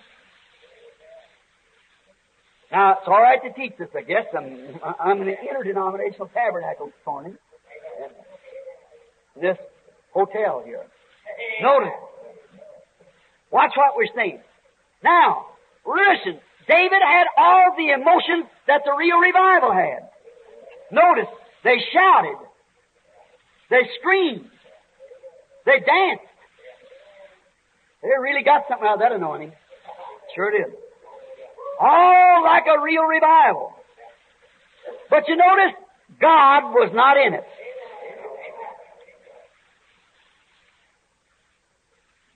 God was not in it. He had a prophet sitting right there in the land that they ought to have known. David should have known it. Something today, we got all the mechanics like the great denominations, crusades of our times, but the results turning out the same as it was then. Our results of our great crusades and all of our big fineries and our big buildings and our big building thousands and adding members and things, it turns out the same way. All a flop. I'm not saying that to be different. I'm saying that to be honest before God, whose book I'm standing by this morning. All turns out a flop. Same result. Now let us see what happens when God in His time and age and His prophets are not considered. Just depend on theology, priests, denominationalism, like we do today. Close. It all gets messed up. If the true Spirit of God there, it'll direct it into the Word. Not just one place in the Word, the entire Word for the entire age. See? The day of Pentecost, the Spirit directed it right into that, Joel 2:38. See? The day of Luther, it directed it right into that. Wesley, in this last Pentecostal move, but this is another age. This is the calling out of the bride. Not 2,000 years ago of Pentecost or the repeat of the return. Pentecost, the Holy Spirit was in Luther. The Holy Spirit was in Wesley. It's God's Word being anointed. And the Holy Spirit returned to the people of the age, and they began to have the restoration of the gifts.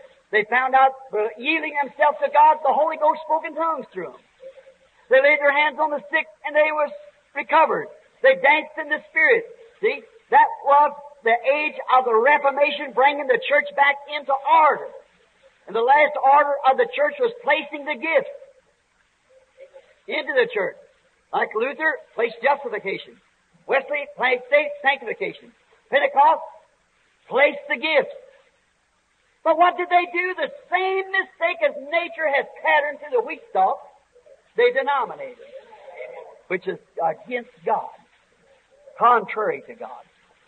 Now, we find out that when these stalk gathers comes together, they form their own idea.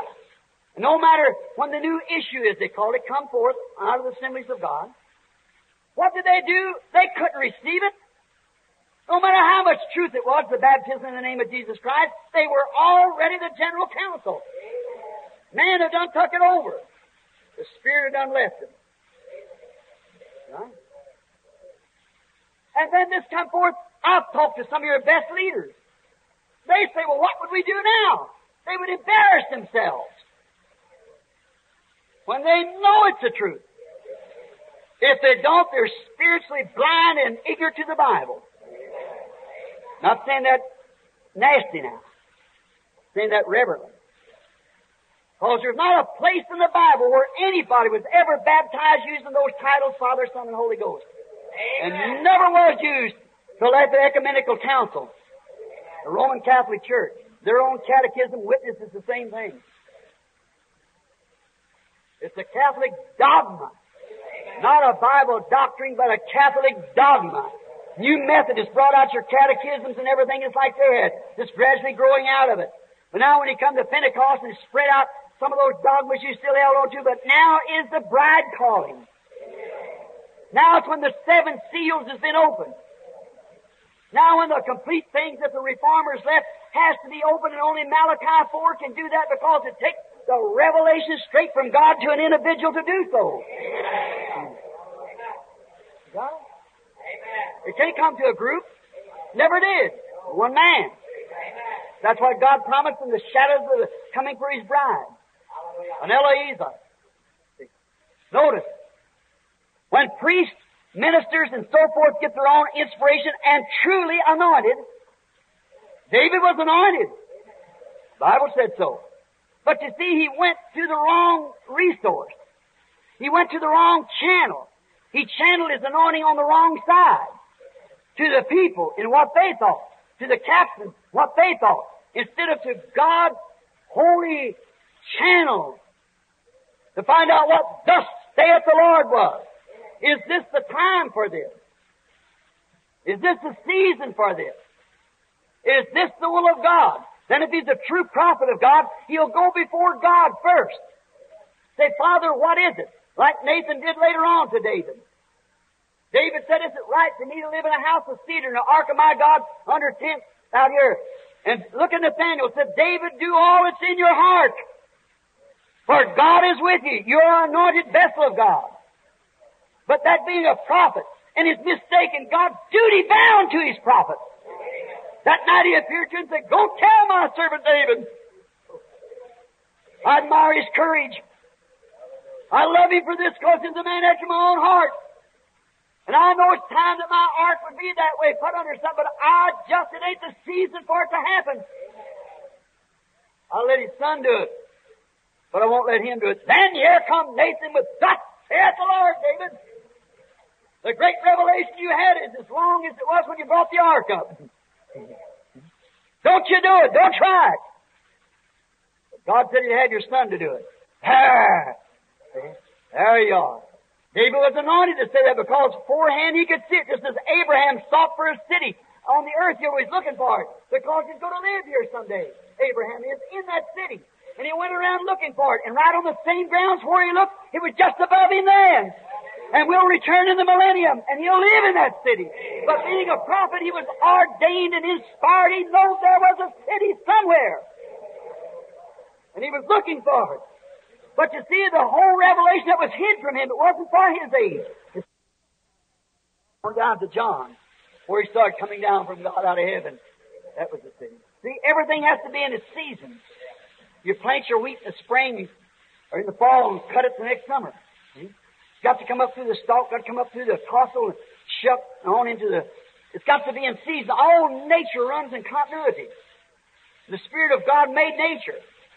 And all God and nature is in continuity. All the things that's put in the temple was a pattern of what he saw in heaven. You see a tree struggling, trying to live, that means there's a tree that don't die.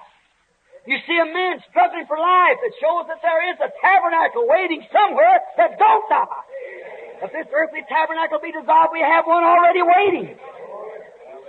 The good Heavenly Father permitted me to walk behind that curtain one day and see it. How many heard the story? Looking past the curtain of time. There it was, just the same as I'm preaching to you all. There they stood. Souls under the altar crying, how long? Not just a myth, somebody who had intelligence. How long, Lord? Why we feel that now as our age. Like Brother Bill Dow sitting here at 93, there's something longing for that young man again. There's something we give anything. How would like to, Brother Jack and all the rest of us, go back, Brother Hidholzer here, into that young manhood. What do we want to do it for? To be young and run around again? No, sir. Because we feel we'd have more time to glorify this God that we love. But my dear brethren, I have this message this morning. There is the land beyond the river that they call that sweet forever. There we'll glorify Him to the ages and all the ages of eternity. Why do we feel that? Because the deep is calling to the deep. And as long as the deep's a calling, there's got to be a deep to respond to that call. There would be no call. Before there can be a creation, there has to be a creator first to create the creation. Oh, there's no. That shows the very evidence that there is. Notice these priests all out of line. Notice the anointing. All right. Nothing wrong with anointing. Same with you Pentecostal. But watch what channel you're moving in now. The day has changed since Pentecost. Something else is going. If there'd been no prophet in the land, perhaps David had been right. Right. But there stood Nathan, vindicated, ordained, witnessed by God to be a prophet. Watch. The ark in the Bible always is a type of the Word to us because it was the Word of God in the ark. And was, notice the ark that they brought up, look how they did it. It was not put in its original God-ordained position. Now, God said, back here in the laws, that it must, how it must be done, how this ark must be moved and who it must be moved by.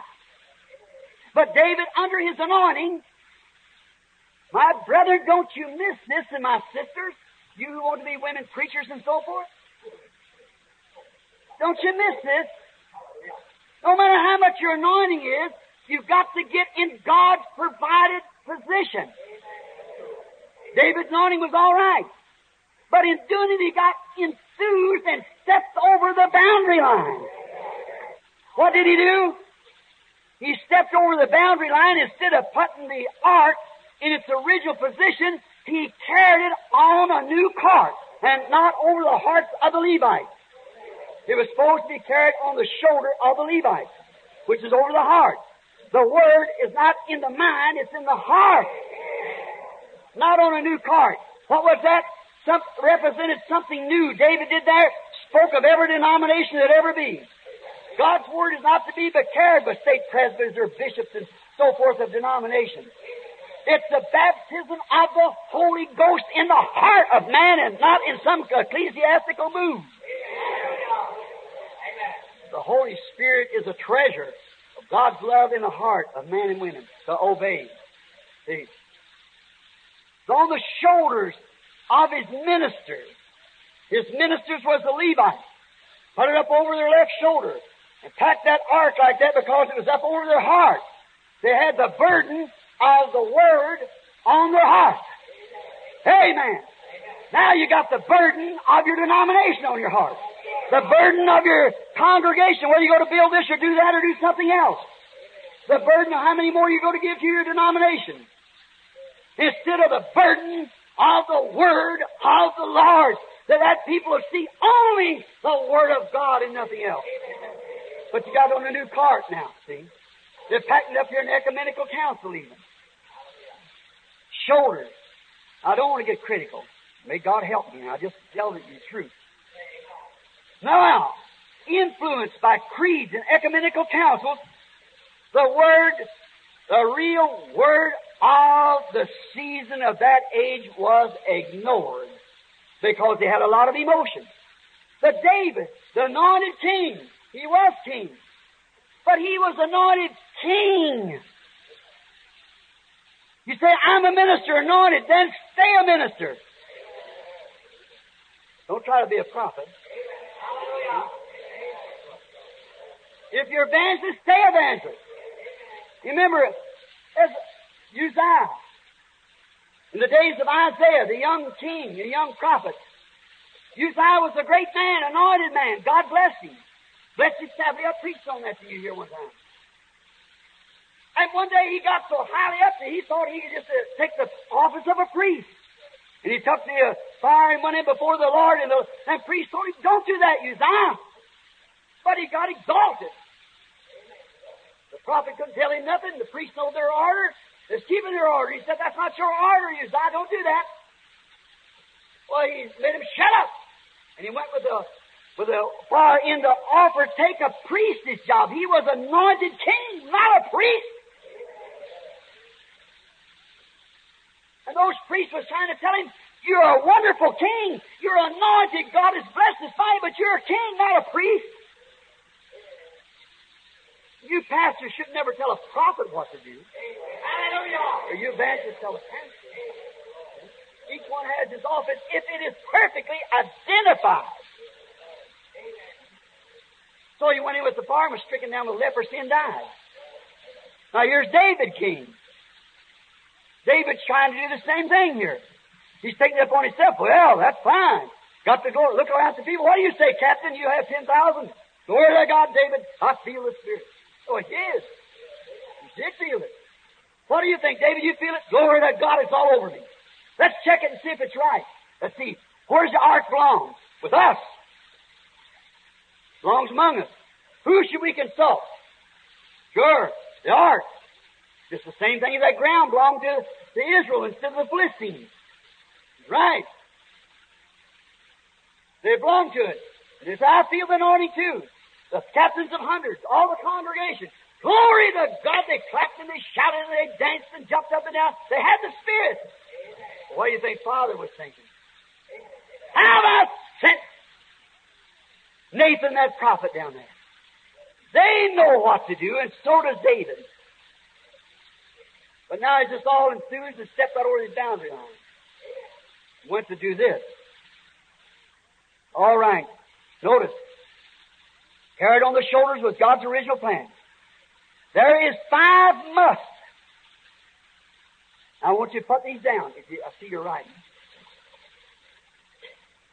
And it's 20-something minutes after 10, so I'll try these 2 by 11 if possible. I'll hurry just as quick as I can. No matter how sincere a man may be in doing God a service, no matter how sincere, how much anointed, how much of a Presbyterian, Baptist, Pentecostal, no matter whether you are a bishop, deacon, whatever you are, pastor, evangelist, prophet, whatever it might be, there's 5 musts that must be considered first. No matter how much anointing, how good it seems, how the people shouting, everything the spirits are doing, there is a must. Now, my brother, while you're getting your paper ready, can you understand now why? Now remember, you've all thought, and it's been taught among you, I'm speaking across the nation. that I did not believe in speaking in tongues. I do believe in speaking in tongues. But you can still speak in tongues and not have the Holy Ghost. 1 Corinthians 13 says, though I speak with tongue of man and angels, I ain't nothing yet. See? That's the anointing of the Holy Ghost. That has nothing to do with the soul inside here. You can speak in tongues and deny the Word. I've seen it done, you see it too. A woman can preach the gospel and speak. They can do all to cut their hair and still shout and speak in tongues and everything else. Exactly right. You got to line up with the truth of the Word. No matter how sincere a man may be, no matter how great he's used of God, no matter what he is, he must be this. Must be the thing that he's speaking of, must be timely by the Bible. Somebody say, well, Moses back there, I know what Moses did. But that's not what God's doing today. Well, back there 30 years ago, Luther said, that might be fine, but that's not what he's doing today. Well, 40 years ago, Pentecost fell, but that's not what he's doing today. It must be timely. It must be according to the Scripture. It must be in season, secondly. Thirdly, and it must be according to the way that God's Word spoke it would be. I say, glory to God, the Holy Ghost fell on me, hallelujah, just like it did on the day of Pentecost, but that might be different today. It fell on David too, didn't it? Sure it did. Fell on Uzziah. But it was wrong. See, you got to go deeper than that now. You got to go deeper than that. Now, don't feel hurt, just be reverent. And notice, and it also must come to the man of God's choosing. Not a denominational choosing, not a people choosing, but according to God's choosing. And if it's a message from God, of a great revelation from God, it must come to His prophet. Now, if you want the scripture of that, it's Amos 3:7. Now, there's 5 things it must be. It must be in season. It must be at the time God said it would be. It must be written in the Word of God. It must be in the season of God's time. See? And it must be by God's choosing. And God doesn't need any of us to interpret His Word. God is His own interpreter. He don't need our seminaries. He don't need our wisdom. It's nonsense. See? Eve got that and missed the interpretation by her wisdom. Say, oh boy, that guy's a smart man. Well, that don't mean a thing. Sure. Ahab was a smart man. Belteshazzar was a smart man. Satan was more cunning and crude. Subtle. None of it could withstand him. Not at all. I don't depend on no wisdom. Just depend on God. See? How is God? He is the Word. And then how does God interpret His own Word? Listen close now. Don't miss these things. How does God interpret His own Word? By making it come to pass. Not just one here, but all of it for that season. Not saying, no, go out and preach for inspired, but build an ark. Put doors in it. Fix it this way and that way. What if you put the door on top instead of the bottom? What if you put the window on the bottom, the door on top? See? It's got to be instructed according to the time, because that's exactly what God's going to use it for. It must be that way. And it must come by inspiration. I heard a guy say one time, said, I believe that man prays for the sick. I believe it's fine. But as being a prophet, said, I believe he's God's prophet. But as a teacher, why, he's a Jesus only. What kind of a person would you call that? A man doesn't know what he's talking about. The very word prophet means that he is a revealer of the Word of God. The interpretation only comes to that. And that's why today we're in such a need of this great person that's supposed to be sent to us in the form of the prophet Elijah, because it'll be the revelation of God made known to us by vindication, showing that it's the day and the hour and the season that God promised it to be in. And remember, He'll be spoken against. Always has been. Always will be. Rejected just like the shuck will pull. First, you'll be accepted because the shuck only holds the wheat until it's able to get forth to the sun. Pentecost will only shelter the message, give it an open door until it gets scattered. Then the shuck will pull away, and the wheat will lay in the presence of the sun. Okay? For right. There won't be any denomination. You just remember, Brother Jack here's the historian. Many of you here are. There's never been a revival, but about 3 years after the revival, they started a denomination on it. Is that right? And this last great miracle move of God in this last days, it's went 20 years, and it's 1,000,000 miles from a denomination. Going further away all the time. The shucks pull it away. No cooperation, no nothing with it. See? Always it pulls away from it. There can't be no more. It's the wheat now. But we're plenty green. Right. But to lay in the presence of the sun to be mellowed up. That's all of it. Plenty green. We haven't got the sincerity, the sacredness, the thing we ought to have in our midst. To know that the Spirit of the living God, moving in His Word and showing us the things. Yes. We have false impersonators rise up. What's that to do? To deceive. The Bible said they would. As Jambres and Jannes withstood Moses, so will these in the last days. Okay? Do the same thing. Come right along impersonating it just exactly. Okay? Be careful. What's the doctrine of the Bible? What's the message that follows sometimes? Still the same old school message. Forget it. God sent the miracles and signs to attract the attention of His people. When Jesus comes, just healing the sick and so forth, so did the prophets. They thought, oh, glory, He's coming. He's going to be a Pharisee. He's going to be a Sadducee. But He said, you generation of serpents and vipers. Said, you're your father the devil. His works you do. Said, except you eat the flesh of the Son of Man and drink His blood, there's no life in you. He didn't explain it. He didn't have to explain it. Hallelujah. That was for another season. He just said what He had to say. I always do that what's pleasing to the Father, and that's keeping His Word. If I don't, my life and my works don't compare with His Word I'm supposed to do, then don't believe me. I'm not Him. But if it does, then believe the works. If you can't believe me, He said. Notice now, it must be done. Now, see, God had not revealed the thing to them by His provided way. He had revealed it by inspiration, but it was in the wrong channel. The inspiration will go fine, but if it's in the wrong channel, it'll be channeled wrong. Like you take a bullet and shoot it directly to a target. It's making its way right to the target, but a puff of wind can blow it out. Now, on your automobile, you go down the road 60, 70 miles an hour, and a puff of wind blows you, you can straighten your wheels back up, throw it back in the road again, but you can't a bullet. It doesn't ever straighten its wheels up. It misses the target. See? It must travel in its original channel. So much the Word of God. Travel in its original channel. No little puff of wind's going to blow it off. No little denomination is going to blow it off. No little persecution is going to blow it off. It's directed to the point. It's going to hit there too, and then God, when it hits that point, God will vindicate it. Pulls on. Exactly what He said. You hear it in the Scripture. This, thus saith the Lord. It shall come to pass. Here it is. There you are. Now, God had not revealed it in His provided way. So they went about to do it apart from His Word and apart from the seasons, just the same as they have now.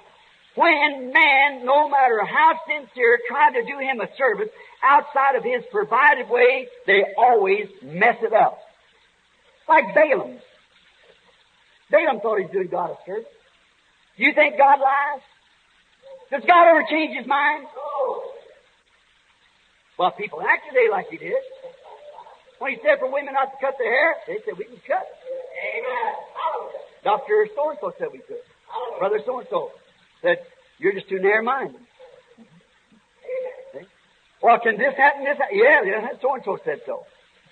God don't change His mind. Do you believe Balaam was a prophet? The Bible said he was.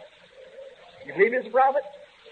Now remember, Balak come to him and said, go down and curse this people. For they're all over the face of the earth. They're not even a denomination. Not a nation. They're just a scattered bunch. And we are the dignitaries of the land. Now you go down there and curse that people and I'll pay you for it. And Balaam done exactly what a prophet should do. He said, I'll not go. You just wait here overnight. Let me see what God says do. So he went in. He said, Lord, there's some people out here with me. They come want me to go down and curse some other people down there. Said, what do you want me to do about it? God said, don't you go. For them's my people. Balaam went out and said, go on back to your house. I can't go with you. God told me not to do it. Now there's God's original word. Don't go. Well, then they went back and said, you know, your bishop wouldn't listen. Well, the king said, tell you what we do, he needs a little money. I believe that could persuade him, or maybe I'll make him state president. Maybe I'll give him some great something to do. I might make him the bishop. You can't tell what I might do. I'll tell you what I do. You fellows ain't got enough education to persuade him anyhow. You're his and Hanks and Totes and Fetts and Carey, ain't it right? He wouldn't listen to you. We'll send a real educated bunch down, more dignitaries. They went down there and said, Dr. Balaam, Dr. Balaam, greetings to you. I bring you salutations from the king. Morning, brethren. Now, Dr. Balaam, and all the vocabulary, how it was really poured on. And said, now the king has said that he will exalt you, and he will also give you great honor. And you know, they only offered you so much money to take this charge. But the king says he'll triple it, quadruple it, if you'll just come and take it. Then Balaam got itching hands. He got foolish ideas, and he stirred his mind. Now remember, he called God by it, anointed. But he stirred God right away from the original plan. And that's exactly what Pentecost has done. To be popular. You oneness. You Trinity. For popularity, you denominated to be different. You organized and you're dead. You'll never rise again. But you see, you ought to stay with God. He pulled you out of that assembly to make you a people, but you organized and went right back into the same puke the same stuff you come out of. As a dog goes to its vomit in a... Oh, I'm sorry I said that. Forgive me. That's not right for the platform here. See? I just said that in the flesh. Notice. Now, that's what I mean, the vomit. I should said it like that. The word was all right, but just misused. See? It was used all right, but just a missound. You know, vomit. As a dog returns to its vomit.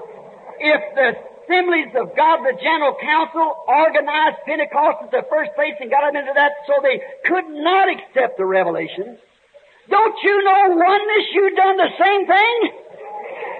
How could you receive the message of serpent seed, eternal security, and these other things that's come forth? You're so tightly organized, so you won't even let it in your door. Same thing Balaam did, but God didn't change his mind. So Balaam went over and said, Lord, now look, I really got an opportunity now to be somebody. You know, I've been a nobody, but I got an opportunity to be somebody. What do you say about it now, Lord? Now, he should never said that. He knew exactly what God said do. So to every one of his baptized in the name of the Father, Son, Holy Ghost. On these other issues of the Bible is supposed to be in this day, you know what to do about it, is accept it when you see God plainly vindicated the truth. That's God interpreting His own words. But will you do it? No, your organization won't let you do it. Many of the ministers there in Tucson's listening in this morning. Brother Gilmore, I have nothing against you. Brother Brock, First Assembly and Friendly Church, you man, I was there all that time. You wouldn't even let me come in. I'm sure you couldn't. You can't. And remain what you are. You can't accept revelation because you're denominated. And listen, just as Uzziah was killed because he's under that false inspiration, so is many true Christians losing their experience back in those old dead denominations because they're putting their hand on the ark when they're not ordained to do so. Now, you can believe it or not believe it. That's up to you. God's your judge. God never did take back His word. What He said the first time, He says for every time.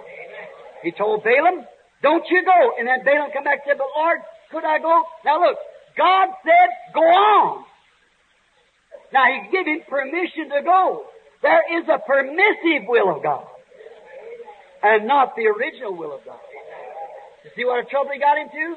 And any man that builds anything, any organization or anything outside of upon the Word of God is shaking sands and will fall. It'll die as sure as anything. Because the Word of God is a growing body of the bride. You can't have it all foot, all arm, all thighs. These things come in their seasons. At Pentecost, you made it all one thing. Therefore, you can't accept new revelation. That's where you stay right where you are and die. Moves on. So much. Don't want to wear you out. But God doesn't change His mind. His first decision is exactly right. So God doesn't change His mind. He just lets you go on your permissive will. God's a good God, as old Robert says. He's also a fearful God. Look, just like you say, glory to God, I want to speak with tongues. He'll let you do it. That's the old time you got the Holy Ghost. And remember what Thomas said, the old doubter? Unless I have some evidence, got to stick my fingers in his nails in his hands and in his side, I won't even believe it. Now, there you are, the same thing. Jesus said, here you are, Thomas. Stick your hands in here then, if that's what you want to know. Now, if you want the Thomas right, go ahead. But what did he say? How much greater is their reward who has never seen and yet believes. Notice, by doing this, he caused the death of sincere man putting his hand on the ark when he shouldn't have done it. A great sincere man thinks the anointing and everything was just right, but the ark was moving in its wrong ways. The oxen, the Bible said, stumbled. Not the Levites. The oxen stumbled. And the cart was being pitched over, and a sincere man with his heart full of love put his hand up on the ark to hold it back and was stricken dead, because no man could touch that ark but a Levite. See how God keeps His word, keeps His channel, keeps His order. Uzziah was smitten with leprosy. Here's David altogether caused the death of a man in a great disaster, being anointed with the Spirit, both of them, but out of God's channel. Is that right? He died. Oh, it scared David to death. It called the name of the place as Brother Jack read it. See? He marked him there. How many times denominations have done this same thing to sincere believers? The Catholic Church, the Methodist, the Baptist, Church of Christ, even the Pentecostal, has caused a many spiritual death by that same thing.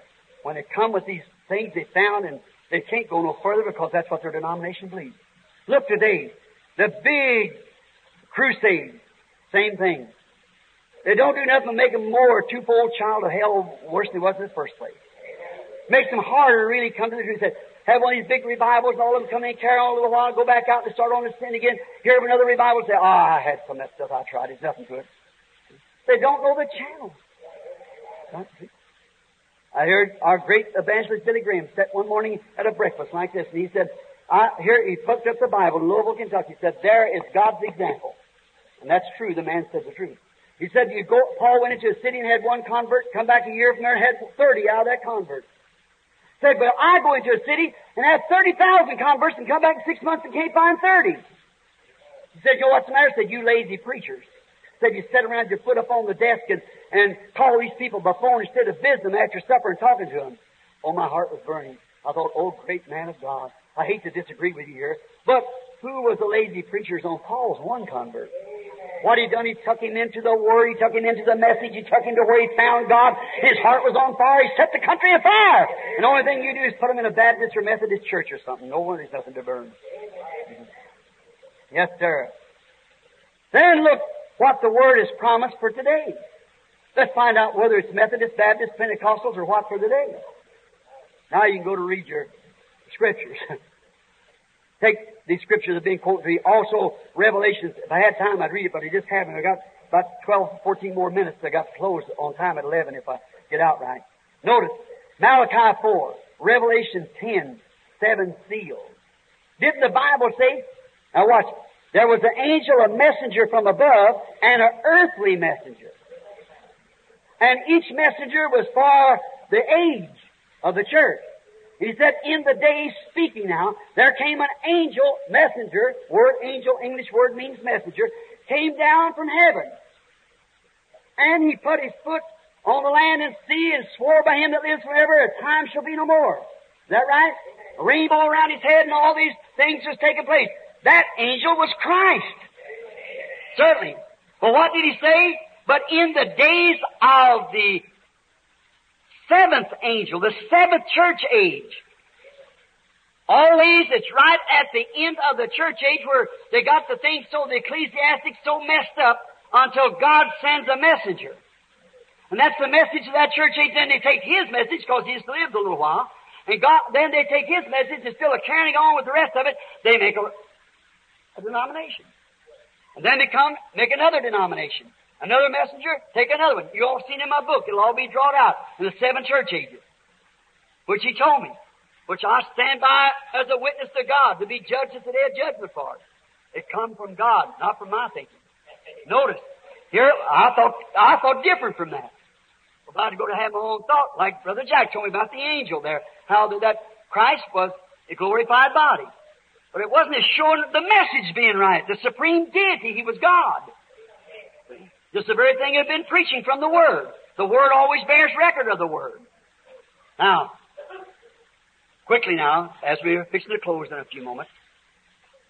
Now, he said, in the days of the message of the 7th angel, the earthly angel, 7th church age, then all these mysteries that's been lost back through these other 6 church ages should be revealed right then. Well, that's exactly what those angels said. Here is the 7 seals, or the opening of these mysteries. You try to get it before those denominations. Contrary to what rather they close up like a clam. But they've always done it. But it's seasoned. How many knows that this is the 7th church age? Say amen. Amen. The Laodicean, or lukewarm, that God spews out of His mouth, and they spew God out of their mouth. There's not another age in the Bible where Jesus is found on the outside trying to not get back in. They cut Him out. No cooperation. Who is Jesus? The Word. The Word was put out. The husk thrown out the wheat. But I stand at the door and knock. If any man in them shackles out there would hear my voice. Oh, God, have mercy. It was at then, when that man died, that David, with the anointing, saw what he had done wrong. Oh, David, you pastor.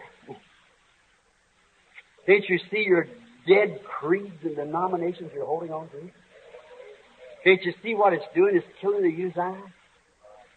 Spiritually dead, and you're wondering where there ain't no revival. Letting your women cut their hair, paint their face, wear it short. Sending your boys away to Ricky schools and so forth like that, where half of them comes home homosexual. You know?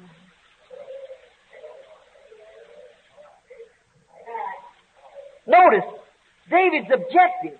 He was bringing the ark to his own house. That wasn't the capital. That wasn't the place. It belonged in Jerusalem. But David was bringing it to his own house. He wanted the revival to be on his own denomination. Oh, if you're Assembly, all right. If you're Oneness, all right. If you're Pentecostal, okay. Like somebody said, Brother Branham, how do you ever have anybody listen to you? So I can see Billy Graham. He's got every denomination in the country with him. I can see Oral Roberts, every Pentecostal hangs right to him. But said, you're against the whole thing. Said, how in the world do you ever get in? I said, it's God. The Lord have planted it before the foundation of the world. I'll water it day and night, unless some of them should pluck it from my hand, Isaiah. I planted it. I put their names on the book before the foundation of the world about predestination. I'll water it. Just keep on moving. I'll furnish the water. You just spray it out. Right. See? I'll water it day and night unless one of them gets plucked out of my hand. There you are. I want to come to the city of David instead of Jerusalem. There was no place ready for it at that time, and so is it today. These great mysteries that's been unfolded to these 7 seals is not a place in any denomination that have to quit being a denomination to take it. All the way from Luther on down to the Pentecostal ones. There's not a place can receive it. Neither can a man receive it and stay in his denomination.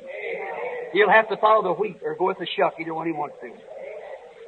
Christ is our ark, the Word. They want their denomination. He cannot, notice, cannot be carried on the new cards of the denomination.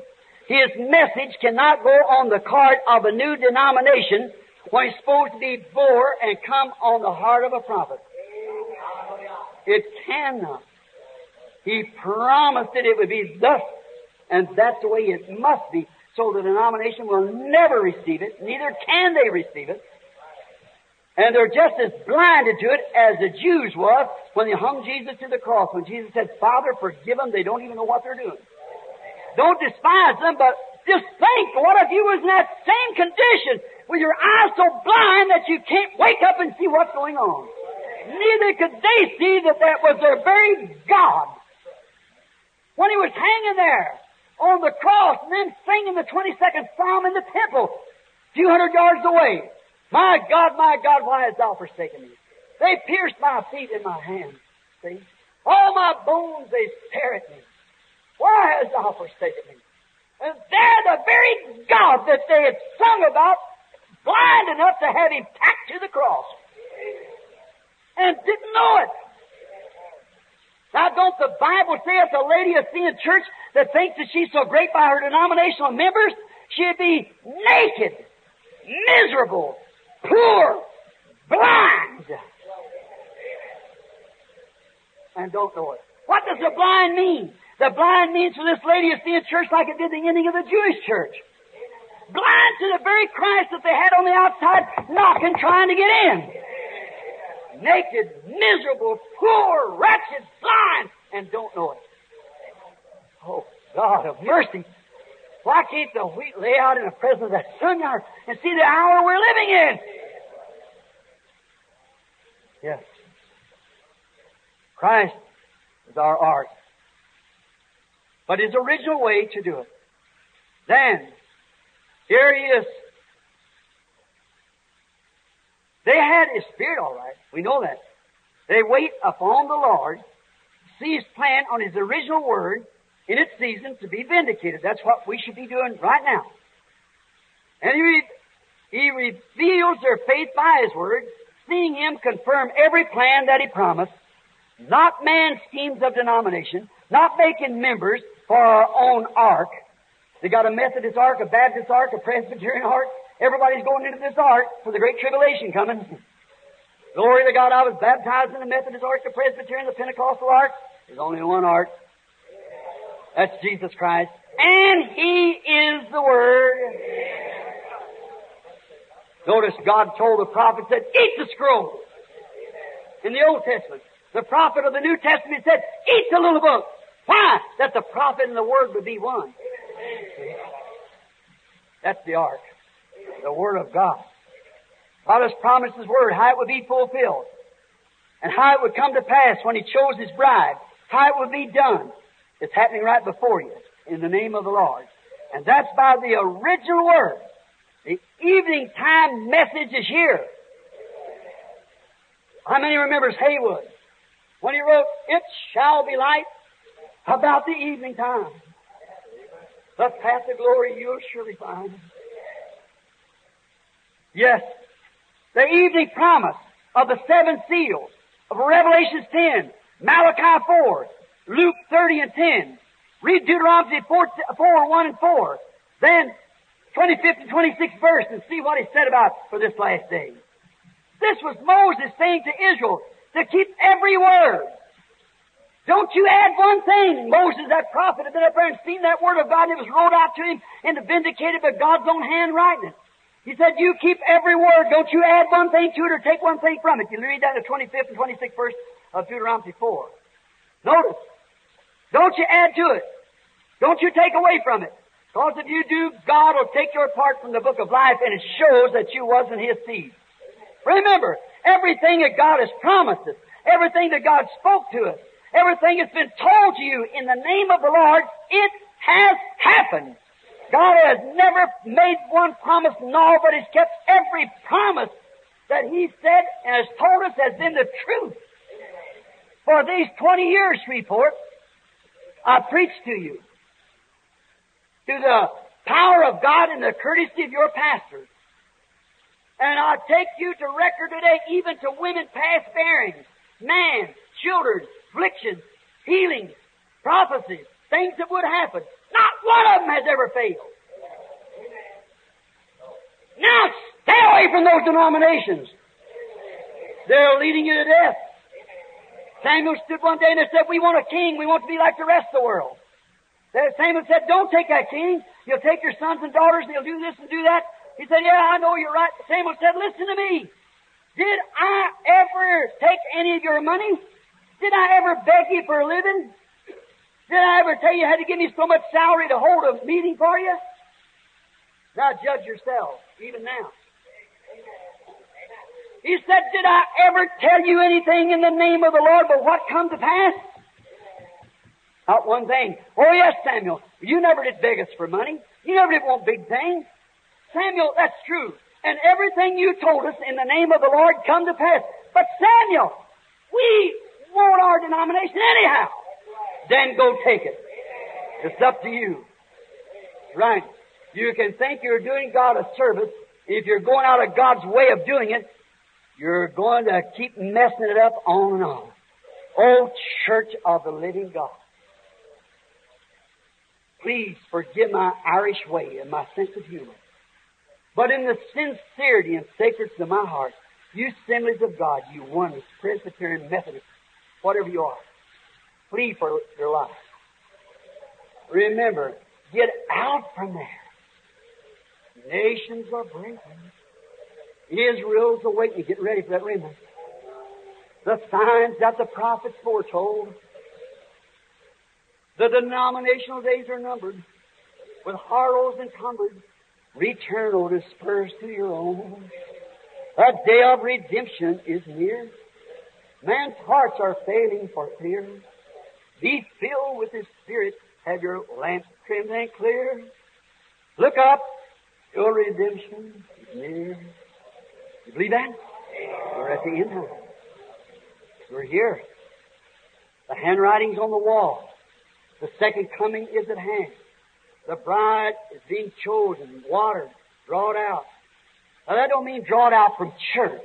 That means drawn out from denominationalism. You must go to church. But don't join any organization. Jesus went with all the organizations, but He never joined to one of them. Neither did He side with any of them. No, indeed, but He was among them. There's where the light's got to be scattered, and you stay right where you are, scattering the light. That's what God's using you for. A hungry-hearted people. Let them know that Jesus Christ is real, just the same as He was yesterday, He is today, and will be forever.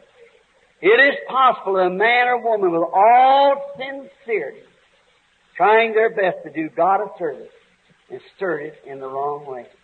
With a genuine anointing of the Holy Spirit upon them, but stirred it contrary to God's plan for the age, and chaos the whole thing. Now, if you believe that's the truth, say amen. Amen. We've just read it. Chaos the whole thing, but not coming. God provided way to do it. Let us pray.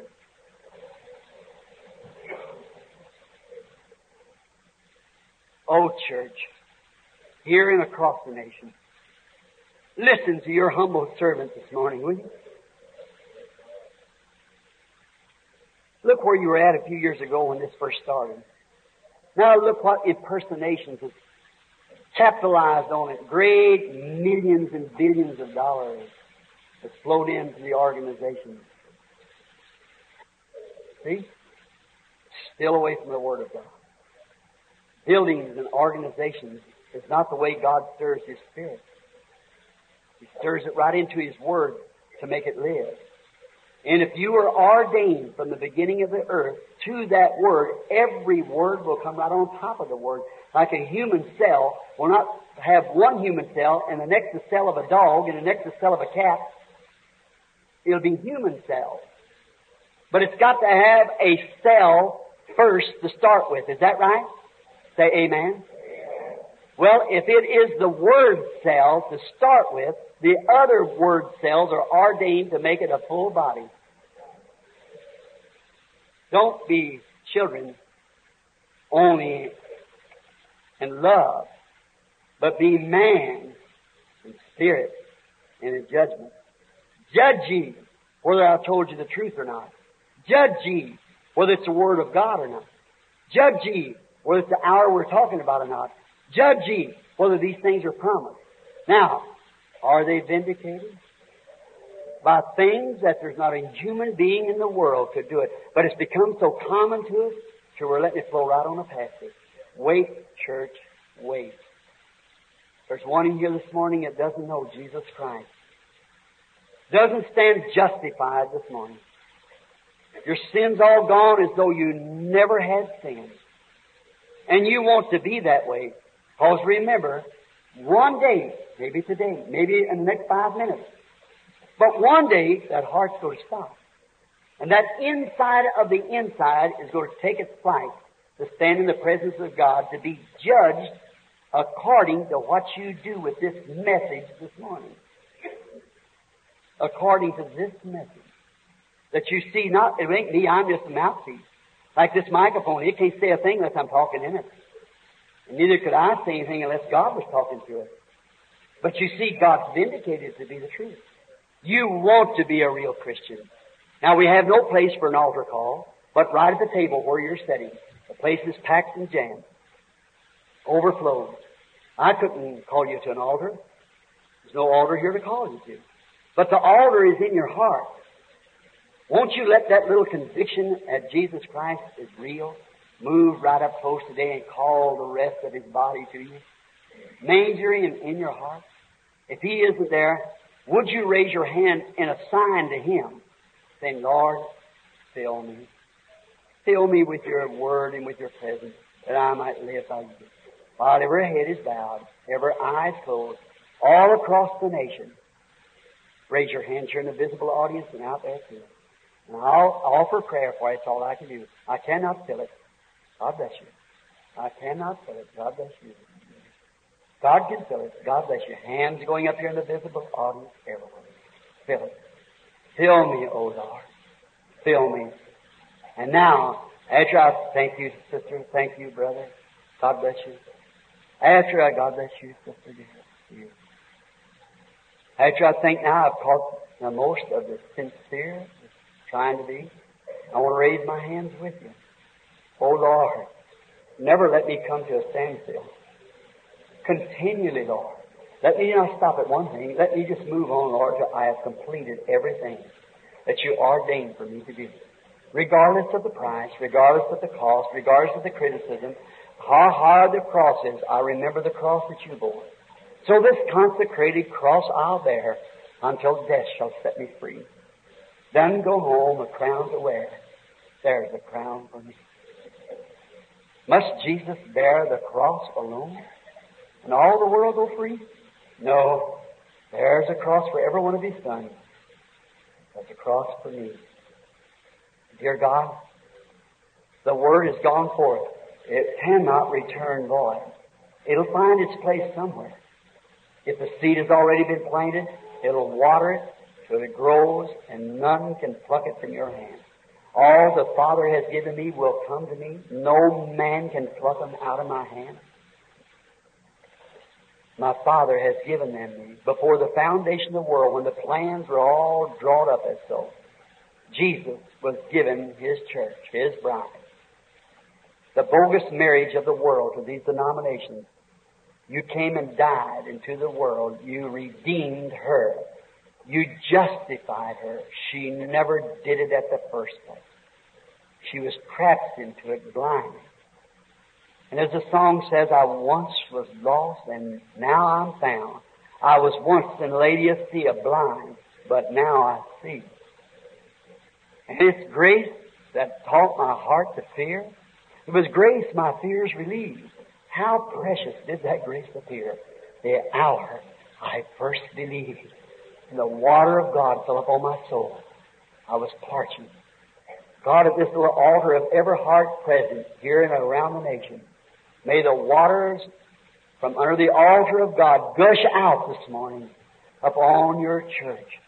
Water it, Lord, for the season is just about finished.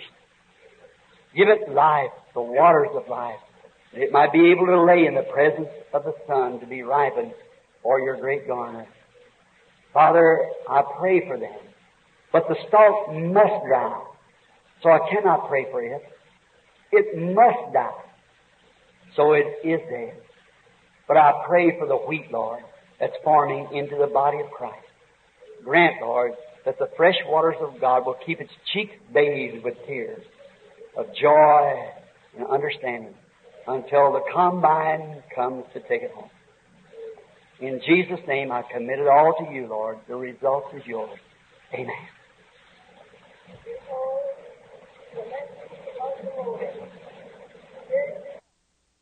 Amen. So, Father God, we thank you. And Father, we pray for our little sister handmaid here, for her strength. I'm thinking of the time that when I walked in the presence of her, how that the Spirit came upon her and gave the same message that the angel of the Lord gave on the river that day, as John the Baptist was sent to forerun the first coming of the Lord Jesus. You're sent to forerun the second. Seeing it shaping up now into the wheat part. God, we thank you for everything you've done. Our hearts are filled beyond speaking. I feel so full, Lord, I just don't know how to say anything else. But thank you, Father, again, for all that you have done for us. Through Jesus Christ's name. I love Him. Let's just sing to Him now. Remember, He's here. Because He loves me and just my salvation on Calvary. Does it make you feel real little? Real little. All emptied out, just ready for the Spirit thing. Oh, to God's unchanging hand. Oh, to God's unchanging hand. Build your hopes on things eternal. Oh, to God's unchanging hand. Covet not this world's vain riches that so rapidly decay. Build your hopes on things eternal. No denomination. Oh, to God's unchanging hand. Oh, to God's unchanging hand. Oh, to God's unchanging hand. Build your hopes on things eternal. Oh, to God's unchanging hand. How many's trying to do that? Raise your hand. Now reach right across the table. Put your hands in one another's hands, like this. Together. You can be seated, that's all right, or whatever you want to do. Listen closely. Let's sing it together now. This represents our unbroken chain of the love of God. We're holding one another's hands because we believe in God. We touch each other because we're brothers and sisters, the same vibrating Spirit, the eternal Word of God dwelling in our hearts, being made manifest. When our journey is completed, if to God we have been true, fair and bright are our home in glory. Our enraptured soul shall be. Oh, to God.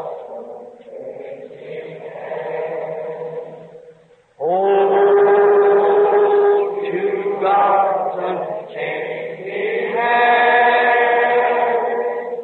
build your hopes on things eternal. Oh,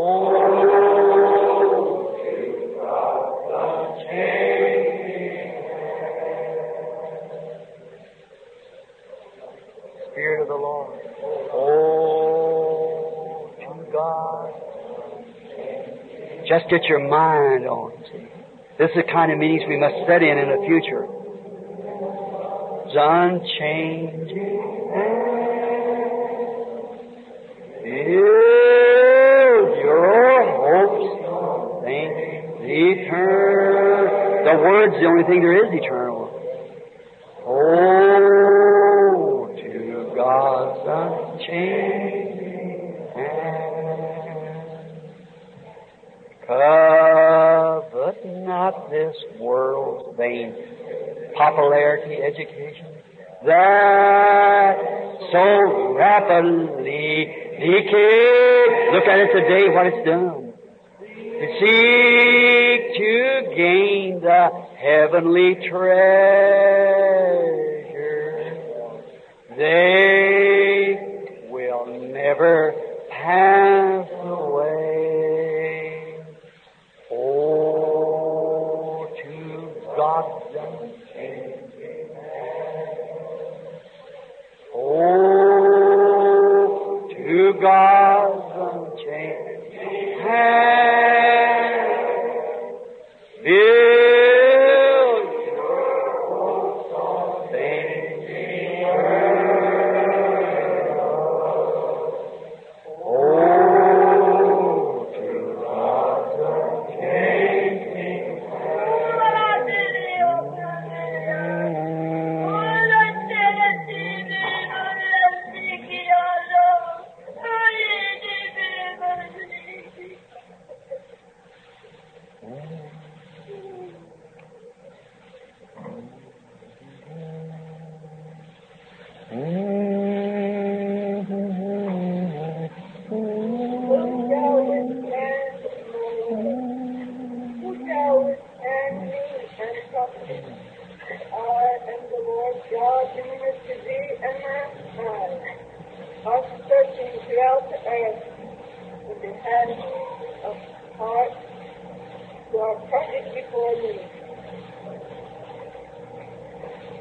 We thank you, Lord, as we sit in this solemn moment, almost like a funeral, or we're facing the burial of a dying, dead world, a dying, dead church. Oh, God, gather your wheat quickly, Father. Come quickly, Lord Jesus. Bless thy people, Father. Bring sincerity and deepness to the hearts of the people. May we get off of those fragile bubble dances, settle down into the deep riches of the honey of God. Grant it, Lord. Keep our hearts established with love and sincerity. Bless thy people everywhere, Father. As we leave this place, may we go in the name of the Lord Jesus to speak that which is sincere, that which is truth, that which is right. May we shun that what's wrong, Lord. When a man begins to lie to us, may we quickly turn our back upon him. Turn our back to all dirty, filthy jokes and things of the world. And just turn our back and walk away. Help us, dear God, mold us, make us, break us, make us into the images of sons and daughters of God, that we might act with the virtue of the Holy Spirit. We commit ourselves to you with our hands in each other in the name of Jesus Christ. Amen. Stand. Brother Noble.